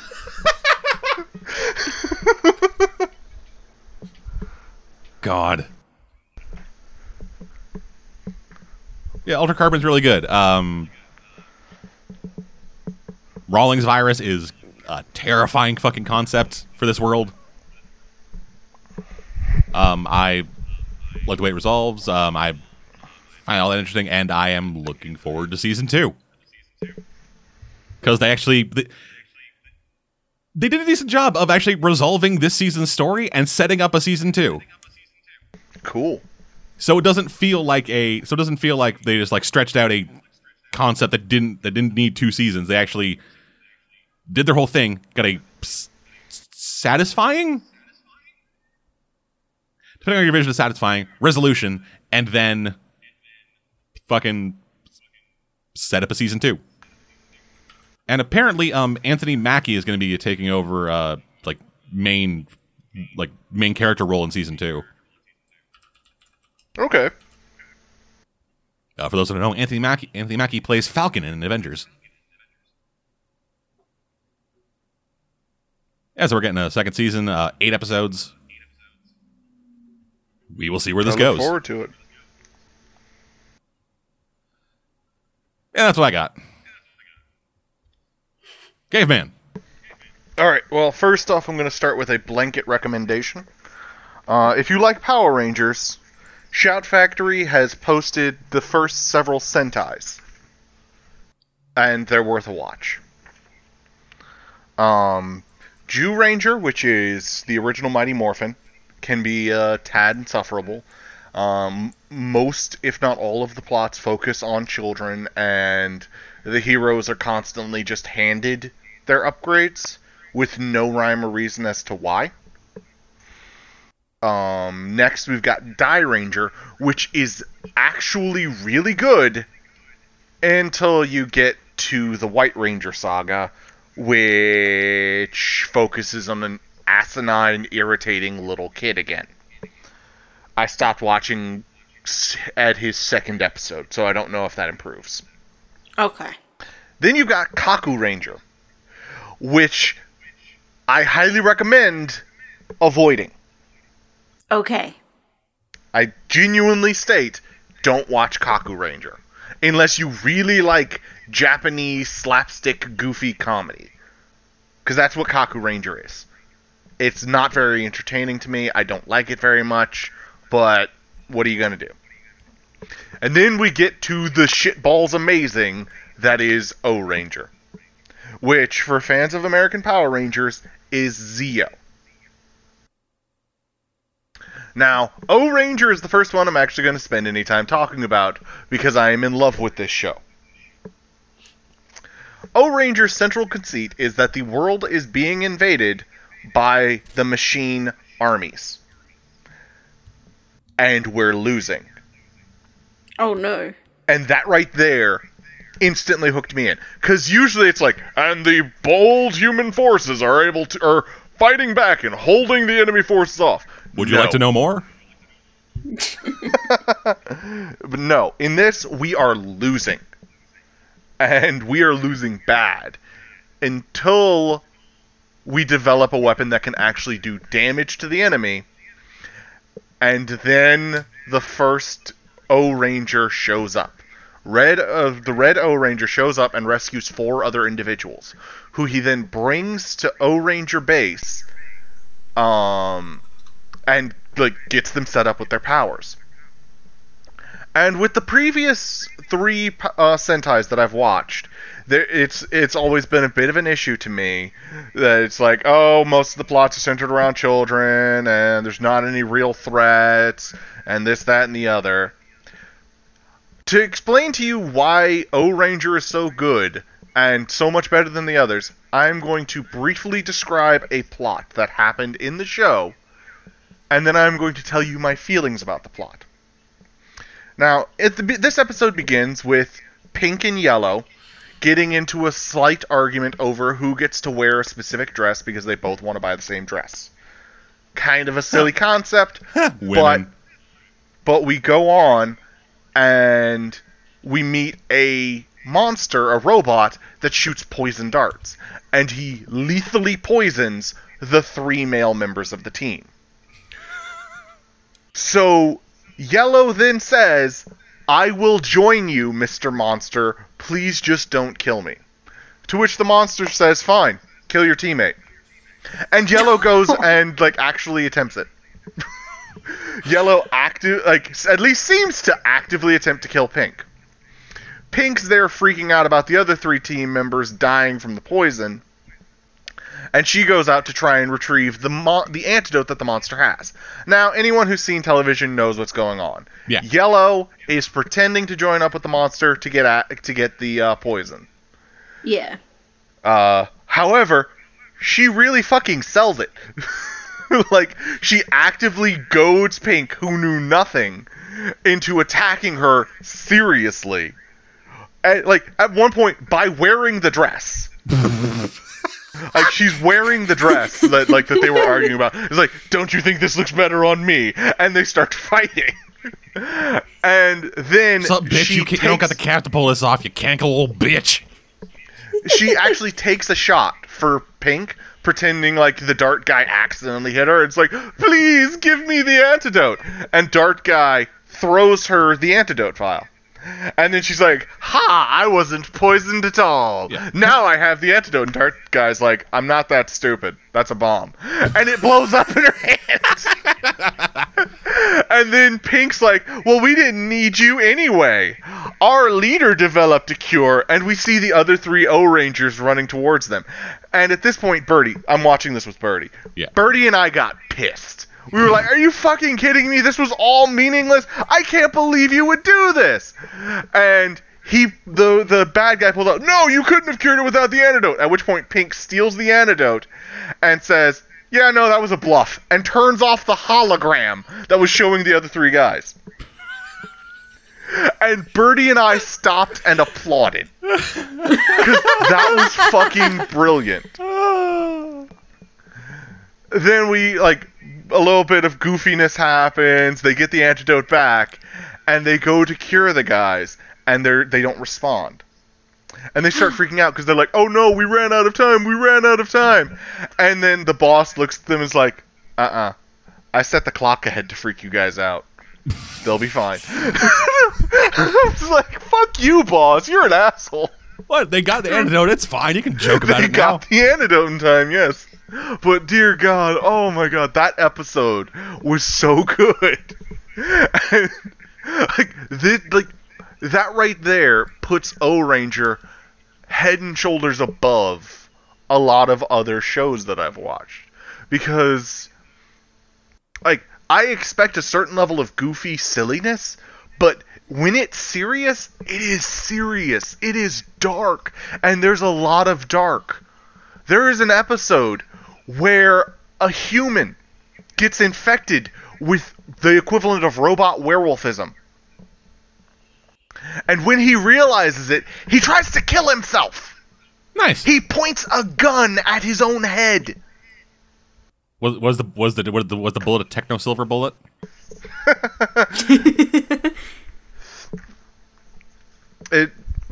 This show is really good, and I wouldn't say just skip the others if you're a Power Rangers fan. I would say give them a once-over, look at them, see if they appeal to you. Because you might have different opinions and tastes at a moment than I do. But I would say that O-Ranger, if you're looking for a more serious take, is a great place to start. I'm gonna say, just when you were describing this episode, when you said, and the robot monster shoots out poisonous, I thought you were gonna say poisonous dresses. Just shoots out a poisonous dress, and then Pink's like, and then one of the dresses looks like the dress they're fighting over, and then Pink's like, hey, you know what? Here, take it. Gets the yellow, and then yellow puts it on and gets poisoned. It's like, oh god, my desire for this dress killed my teammate. That's why I'd have written it. Hire me, Saban, you piece of shit. But yeah. I highly recommend O-Ranger. It's absolutely brilliant. I'm having a stellar time watching it. I recommend it to anyone who is a Power Rangers fan, just because it's very interesting to see the way the original approached it, having all of the knowledge from Power Rangers. Moving on, I watched a movie called Happily Never After. Okay. It has a stellar voice cast. And that's really all the praise I want to give it right now. Okay. Oh, Christ. So, you all know the standard fairy tales. This world I know this movie. It's a time loop where they're all trapped in these standard fairy tales. Yeah. Jesus Christ. This looks like Sub-Hoodwinked. Yeah. Yeah, it's a wild movie. This was very big here when it came out. It has a surprisingly stellar voice cast. God, it's that's all I can give it. The voice acting is actually pretty solid. The story is, and I would like to state, George Carlin is in this movie. Fucking Christ, what? Yeah, I know. But the story is weak as shit. I'm just gonna say from the from the images that I'm looking at of it, it looks like the team that made Food Fight tried to make Shrek. Better animators than that, but yes. It's kind of hard to tell animation through screenshots. Yeah, the animation is it's fluid if it doesn't look very good, but dear freaking goodness gracious crap on a sandwich. Whew. Its story is so boring and bland. Cinderella is in love with the prince, but doesn't see the true love that's right in front of her. Holy fuck. Holy shit. What are you reacting to? The voice cast. I know, right? Yeah. I was scared when I saw this, because the last time I saw a stellar voice cast like that on something that I had never heard of, it was absolute trash. Was it Food Fight? No, it was not Food Fight. It was... Roger L. Jackson's in this, too. Fucking Ghostface. But yeah, Happily Never After is an interesting beast. Because it got a sequel. Yeah. A sequel with the @ symbol in the title. Mm-hmm. I don't recommend it. Good. If you did, I'd have to fire you. I will admit that I was mildly amused by it. Mostly tearing it apart. But I still had some amusement about it. But it was garbage. Rancid, fetid garbage. Okay, it wasn't rancid, fetid garbage. I'm exaggerating for the humor. It was a 2 out of 5 stars, if I had to give it a rating. Okay. Because honestly, it didn't generate vitriol. It generated bad jokes. Okay, so just Yeah. But what it did generate was utter shock. I feel like we need to actually say who the fucking voice cast is. All right, if you want to read it off, go ahead. So Yeah, go ahead. We got Sarah Michelle Gellar, Freddie Prinze Jr., Wallace Shawn, Patrick Warburton, George Carlin, Sigourney Weaver, John DiMaggio, Tom Kenny, Rob Paulsen, and Tress MacNeille. Just got fucking Buffy the Vampire Slayer, fucking Freddie Prinze Jr., because that's just who he is. Fucking Inconceivable Joe from the Inconceivable guy from Princess Bride. Patrick Warburton, because he's so fucking awesome. George Carlin, the fucking conductor from goddamn Thomas the Tank Engine. Fucking Ripley, Bender, SpongeBob, the Animaniacs, and half the Simpsons. And again, the last time I saw that kind of voice cast on something, it was terrible. What was it? I can't remember what it was. But, literally, we were like, oh, this might be good. It's got a bunch of famous people. Turn it on. Oh, God, no. It might have been Hoodwinked. No, it was not Hoodwinked. Eleanor and I actually enjoy Hoodwinked. Yeah, Hoodwinked's actually a pretty good... Hoodwinked is pretty solid. Because those who haven't seen Hoodwinked, it's a solid movie. that is Anne Hathaway, Glenn Close, Jim Belushi, Patrick Warburton, Anthony Anderson, Exhibit.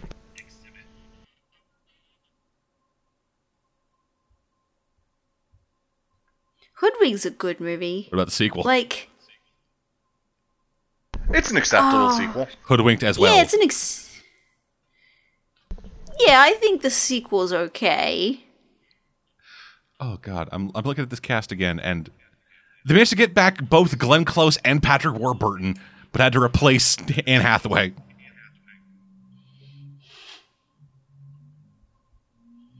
I haven't looked up Hoodwink 2 now because I can't remember what happened.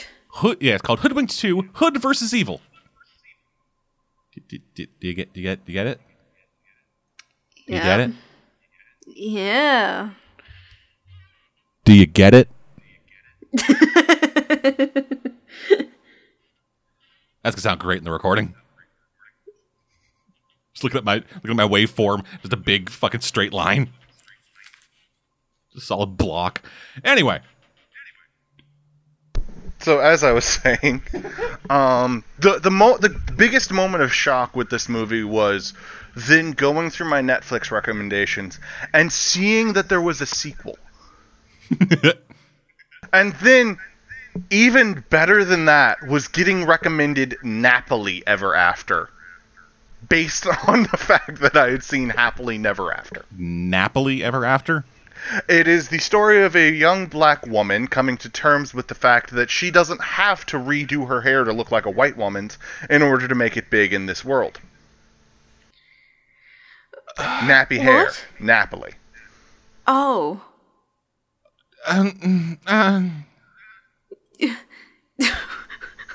What?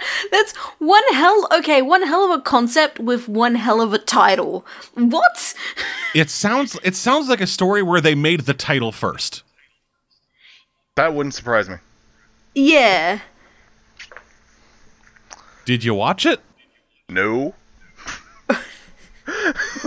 I don't watch that kind of thing. I like goofball comedies, fantasy movies, and action things. I don't watch drama. Well, it's a romantic comedy. Even worse, I abhor romantic comedies. I think romantic comedy is the one genre of film that should not exist. Yeah, so I hate romantic comedies. So it's a romantic comedy about a black woman written by, looks like, two white guys, based on a book by, I'm assuming, a black woman, directed by a Saudi Arabian woman.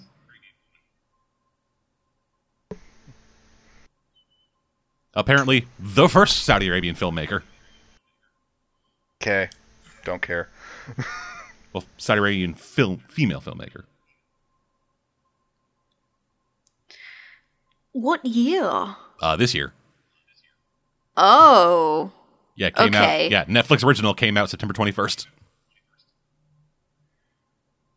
Other than I might have just gotten a recommendation on that because it was a Netflix original. And it's new. Just Jesus Christ. So That's one of the writers. Oh my god! Could you get any whiter? Oh my gosh.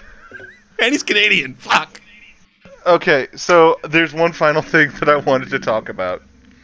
So again, praise goes out to Shout Factory for this one. I was tooling through their things and saw this on the list and was like, I'll give it a chance. Now, when most people watch MST3Ks, they focus on the comedy part. I wanted to take a look at one of the films themselves, even though there was comedy going on around it. I still was listening to the MST3K bits, but I wanted to focus on the film itself. And that film is Devil Doll. Devil Doll? Devil Doll. Now, Is it about a doll? I want you both to guess what Okay. the premise of this film is. It's like Puppet Master, but somehow worse. Okay? Is there a doll? Please confirm. Is there a doll? Yes, there is Okay. a air quotes doll. Oh, well, that's... Air No quotes. looking dead man, that's cheating. No, I'm not. I'm looking up Puppet Master. Ah. So, Rascal, what's your guess? What is the premise of this film?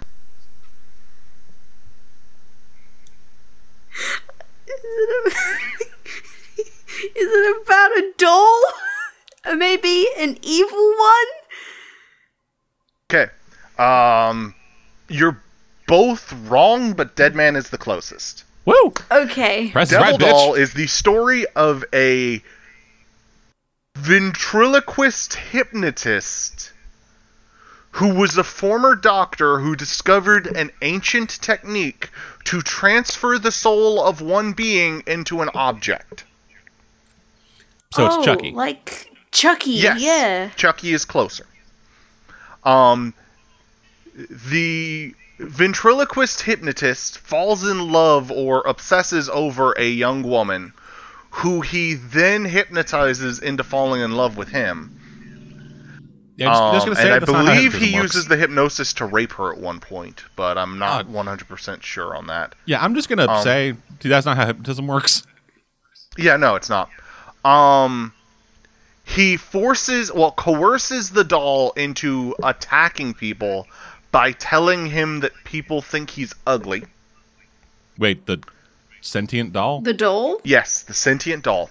was what? He seems to be able to exert some kind of control over it. So was the doll sentient before he found the technique to transfer souls, or? No. So whose soul He did was- he put in the doll? Okay, that comes up like in the last third of the movie, and I was so Okay. confused until then. Alright. So I'm giving it to you as I received it. So then we find out through the main character, who is Captain Boring Newspaper Man, like literally one of the most boring human beings ever to exist. Outstanding. He goes and finds people that the Doctor had worked with in the past, who it was I believe a Romanian woman and her brother. The Doctor had killed her brother on stage after showing them a doll that they say looks like him. It looked nothing like the man. It was the most grotesque puppet, one of the most grotesque ventriloquist puppets I've seen in years. Uh-huh. Like, it made Howdy Doody look like Fabio. Okay. And so he transfers the boy's soul into the ventriloquist puppet, and then just leaves. Like, he just takes the doll and leaves. And that's who is in the sentient doll. Ah, the 60s. Back when you could just walk And- away from a murder. Then, like, the way the movie ends is so anticlimactic because the soul of the doll starts, like, the puppet starts strangling the ventriloquist and somehow performs the ritual and swaps places with him. So now the soul that is the soul of a Romanian man / boy has moved from the doll to this doctor man. Yes. Okay. And the reporter just accepts it. I was like, yeah, that seems about right. Yeah. It's That seems all in order. It's not good by any stretch of the imagination, and it's only barely saved by the MSG3K cast. It is only barely saved. Because they actually have a really funny bit going throughout where Crow is trying to buy a devil doll. And it's like, I think it's Mike. Is trying, like, dude, no, that's a bad idea, don't do this. And, like, Crow just spins the entire time, like, I can't do anything right when it's you. Everything I do is wrong in your eyes today. I'm not gonna. It's rather entertaining, and I recommend, if only for the bits, I recommend it. Alrighty. And that's all I've watched that I wanted to talk about. Alrighty, cool. Just as a final thing, just because I mentioned fucking, what is it, Puppet Master. Yeah, there was a new Puppet Master movie released earlier this year. Seriously? Yeah. Wait, really? Yeah, written by the writer and director of Bone Tomahawk.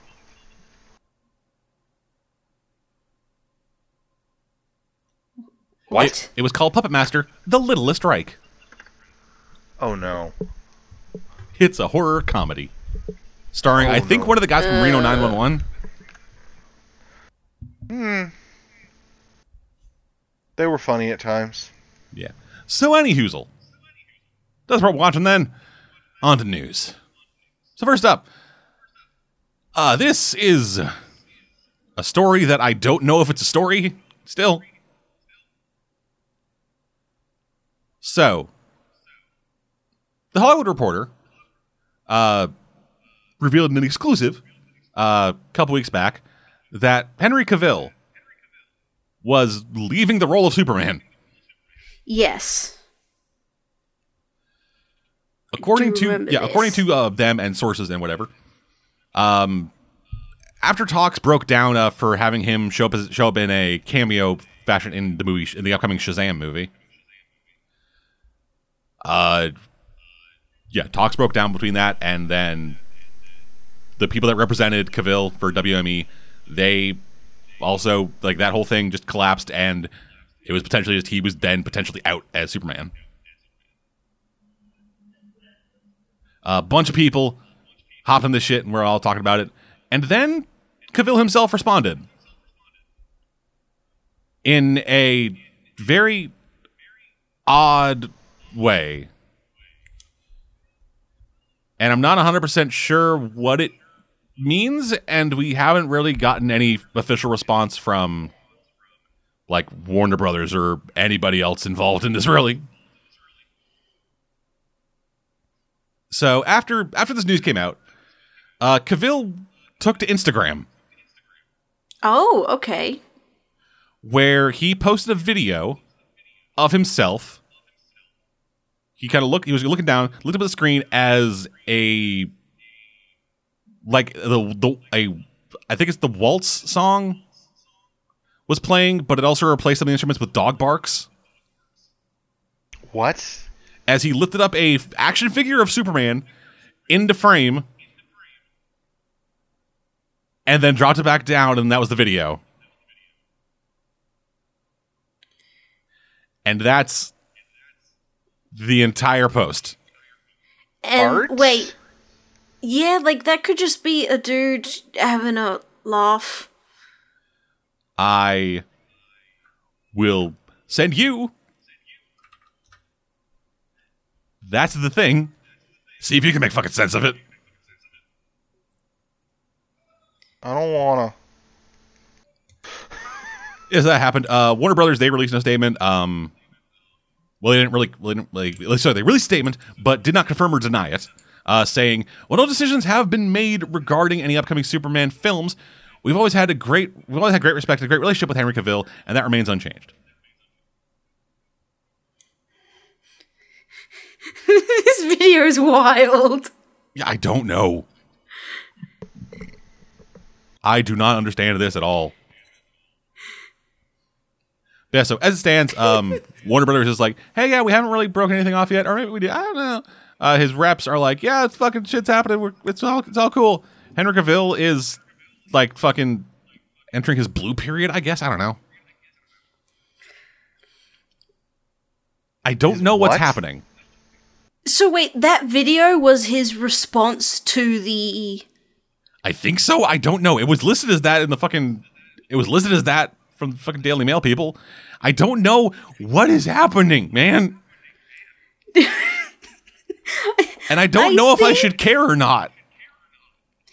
I kind of want to say maybe this is a breakdown, and this may or may not just be... Like, this could just be unrelated. It could be. I don't fucking know. Moving on. For the love of God. Netflix has announced that they are working with Michael DiMartino and Brian... I don't even know how to pronounce that last name. The creators of Avatar The Last Airbender to remake Avatar The Last Airbender. Yes. Live action remake. Yes. I'll probably watch it. Yeah. Yeah, so... DiMartino and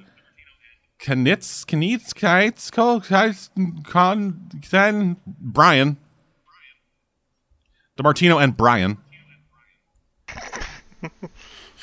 Like I said, they were the original creators. They will be coming on and serving as executive producers and the showrunners of the series. And they said in a statement about the project, "We're thrilled for the opportunity to helm this live-action adaptation of Avatar: The Last Airbender. We can't wait to realize Aang's world as cinematically as we has always imagined it to be, and with a culturally appropriate, non-whitewashed cast."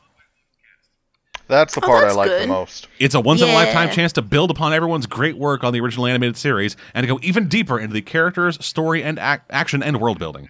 Netflix is So wholly does that dedicated. mean it's going to be longer? Who knows? Netflix is wholly dedicated to manifesting our vision for this retelling, and we're incredibly grateful to be partnering with them. So the thing that kind of Birdie and I got from that statement was "fuck you, Shyamalan." Yeah. No. I totally get that feel. Yeah. Yeah, because But I mean, I'm kind of excited for it though. Like, I don't know how to feel about it.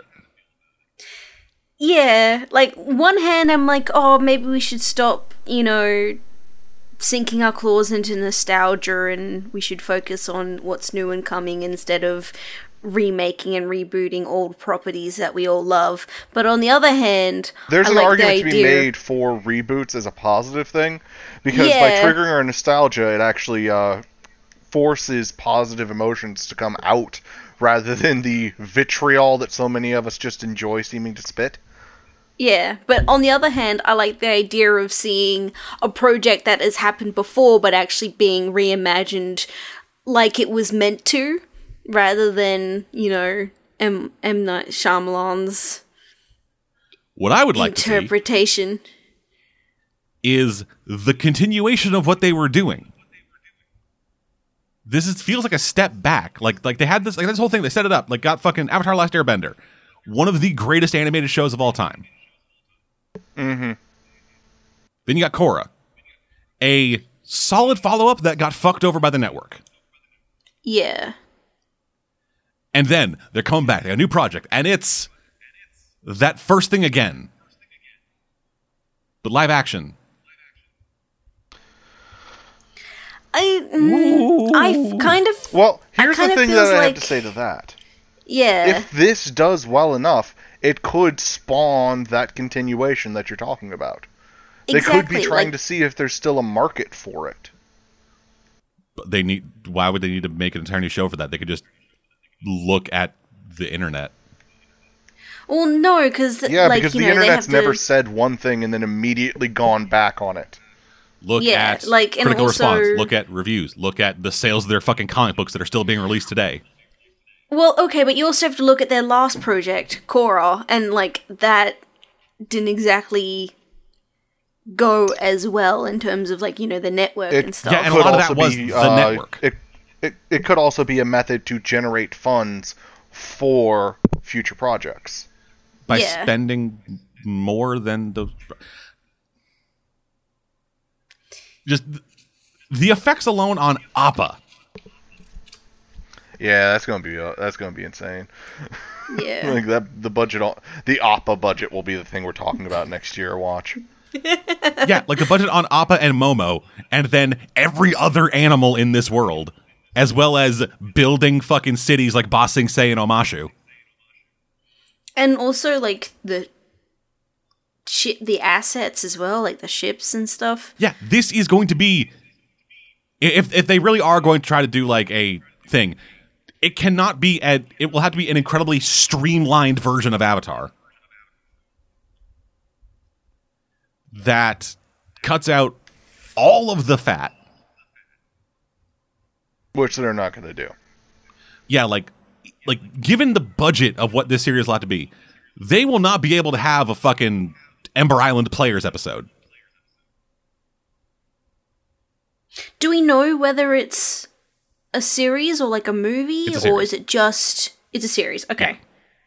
Well then, yeah, I guess they will, unless they're like going to be doing multiple seasons, then yeah, everything will have to be cut down. Well, no, I'm not. They're not doing the entirety of Avatar: Last Airbender in one season. Yeah, exactly. So like, I guess we just have to wait to see what they're gonna do. Yeah, it's going to be season 1 as an adaptation of season 1, probably. Wait, how many episodes was the original 61. season then? 61. Yeah, well, 61 they're not across gonna do 3 60. seasons, so about 20 episodes a season. Okay. But knowing Netflix's general episode size to be like around 10 to 13 episodes. Well, it depends on the show. They release some shows where it's like, hey, here's 22 episodes. There was other shows where it's like, hey, here's fucking 7. Here's 4, and that's an entire season of fucking Castlevania. Yeah. Sorry. Still Yeah, bitter. but that's It seems animation. the shorter the episode length, the shorter the season. So it could Like- potentially get to a point where they release like a fucking 4 Coma series where one episode is 4 minutes and that's the season. I guess we'll just have to wait and see. Yeah, I guess. I want an Earthbender based fucking Avatar, okay? Oh yeah. That's now the that you next say one it, in the cycle. Yeah. That's all I want. That is all I have ever wanted. All I've ever wanted is fucking Series 3 and Series 4 focusing on the Earthbender avatar and then the Firebender avatar. We'll never get that because Netflix is dickbags. Sorry, Nickelodeon is dickbags. Netflix, they're probably dickbags, but they're doing a better job of hiding it. They're executives at a fucking production company. They're dickbags. Yeah. Yeah, exactly. Kind of comes with the role. Yeah, but Nickelodeon fucked them over so hard they just left the project. So yeah. Moving right along. So, remember that Disney-centric streaming service that Disney's trying to launch? Yeah. Yeah. So they had that apparently as a real thing because they are building Marvel Cinematic Universe shows to be streaming on that service. Okay. Including okay. including series that focus on Loki and the Scarlet Witch. Isn't Loki dead? Wait. So it's Marvel Cinematic Universe. Yes. So the movies. But is it what's the actual medium that they're going to be using to stream? Is it like animated TV show? Is it like Who the fuck knows? It'll Okay. it'll probably be animated so that they don't have to have, what's his name? the actual Tom Hiddleston? actors? Yeah. And spend ass loads of money producing a TV series that very few people are actually going to watch because fuck you, Disney. You'd think they'd put that same logic behind not making a live action Avatar.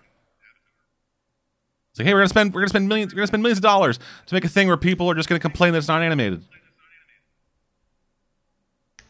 We literally have Studio Mir in pocket. We could just fucking call them up and go, yo, bros.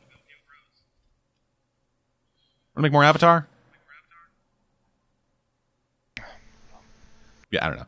This is all happening. Other shows, apparently, also potentially in the works. Marvel and Disney didn't talk about this at all. This is just something coming out of Variety, so who the fuck knows what any of this means? This seems like a bad idea. Yeah. I think, the root of cause evil, the devil. Yeah, Yeah. it's bad. Anywho, moving right along. Through IGN, it's been confirmed by Fox that there's a third Kingsman movie in the works. Oh yeah, Kingsman 3, yeah. Yep. It is. I never saw the Golden Circle, so I don't have an opinion on this. See, I watched the second one, not the first one, so... First one's solid. The first one is Yeah. gold. I love the first one. Yeah, the second one, from what I've heard, is not as good, but still all right. Yeah, it's a pretty solid movie, but I don't think it's at the same level as the first one. Yeah, so Matthew Vaughn is returning to both write and direct. He's the writer and director of the first two movies. Yep. And the movie is set for release on November 8th, 2019. Expect that to change, but we Okay. have an idea of where they're coming from. Yeah. End of next year. Yep. Moving right along. Disney has renewed DuckTales for Season 3 ahead of their Season 2 premiere. Yay! Yay! Yeah, so DuckTales Season 2 is premiering on October 20th, and we're going to be getting more in 2019. And speaking of more, we're getting a sequel to Happy Death Day. Wait, what? Oh, is that movie where it's a horror movie, but it's like her birthday? Yeah, it's Groundhog Day, but with murder. Yeah. Yeah, that's happening. We're getting a sequel to it. Okay. It's called Happy Death Day to You. Nice. Are you sure it's not to you? Yeah, it's number 2 letter U. Okay, that's what I figured they were gonna do. But I pronounced Yeah. it. To you because that's the joke. That's the joke. Yes, you. That's the joke. Ooh. I love listening to Dead Man get excited about things. Hey, you. So Christopher Landon. I'm not gonna do that. Christopher Landon, the writer and director of the first movie, is returning to also write and direct. It's still coming out of Blumhouse. There has been. I think my favorite thing about this, the first movie was the fact that it was, a very dark version of Groundhog's Day. Mm-hmm. And it's Groundhog. Sorry. Just like yeah, the holiday has different names or whatever, but the movie is Groundhog. I know, I mispronounced it. I apologize. Yeah, so this will happen. The original actress, Jessica Jessica is coming back. The movie is set to be released on Valentine's Day next year. And we do not have any plot details of it as of yet, but Jessica has said that the synopsis that has been released said that Jessica's character will discover that, quote, dying over and over was surprisingly easier than the dangers that lie ahead. Ooh. I hope it just turns into a romantic comedy about her like having to try to juggle work and her love life. That would be interesting. That would be an interesting thing to... And Maybe then in the background, a different Groundhog horror Day. movie is happening. Yeah. Just it's like that episode of Community where there's an entire story happening in like the behind the scenes shots. But instead, it's like, hey, we got this romantic comedy, and then there's a horror movie happening in the background. Anywho, that is it for news. New releases wise, we got some stuff, I guess. So for this week, the week of September 28th, we have Night School, the newest Kevin Hart film. Ugh, I don't like Kevin Hart's movies. Yeah, Kevin Hart's not great. Yeah. Also this week, a movie called Smallfoot. It's about like what if a Yeti found a person? Yay. Oh, yeah, yep. Same folks, oh shit. I forgot the studio. Warner Brothers. No, animation studio. Yeah, I don't know. Yeah. But it's from the writer of James the Giant Peach and Chicken Run. Wait, really? Not everything that the person writes is gold. Also, The Hitchhiker's Guide to the Galaxy, the Charlotte's Web movie, Over the Hedge, and the Spiderwick Chronicles. And The Rescuers Down Under. Oh, I love... And The Road to El Dorado and the Rescuers Little Down Van. Under. What the fuck? Who the fuck is this person? How have I never heard of this person before? How is this person made all of my childhood classics? Yeah, fucking Carrie Kirkpatrick.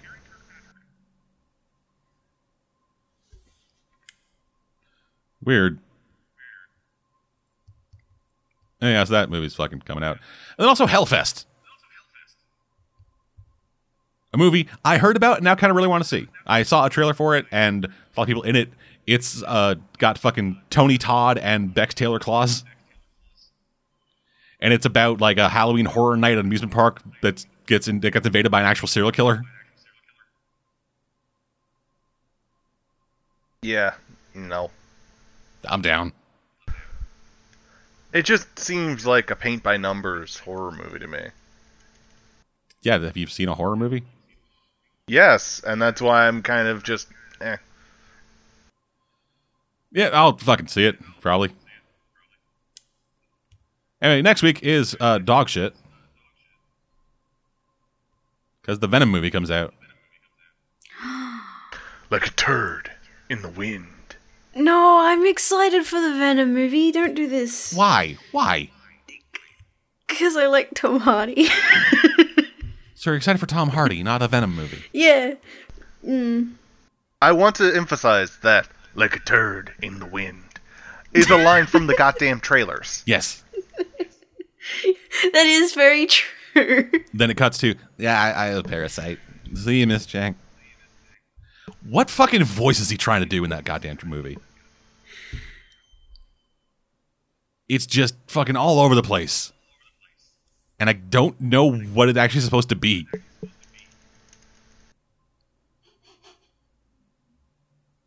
This movie, Venom's going to be a disaster. Oh yeah, it's going to be a fucking terrible disaster and is going to be murdered like the symbiote that the movie is about.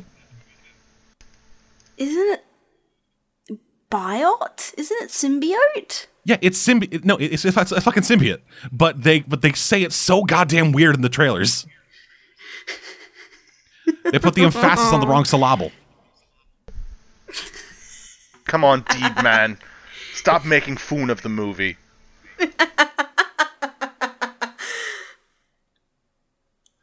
Anyway. Yeah. That does it for new relices. And that's going to do it for this week. Thank y'all for joining us. We will be back in 2 weeks' time with another episode of this fucking nightmare. Yeah. Hopefully, Rascal will not have been swallowed up by the Outback again. Oh no, I have shooting in... Hopefully I won't have gotten worse, as I did this entire recording ill. Well, yeah, I'm ill every week, but I don't fucking bring it up. You hear me? You feel me, homie? Oh, I feel you. I'm I white. wish I wasn't.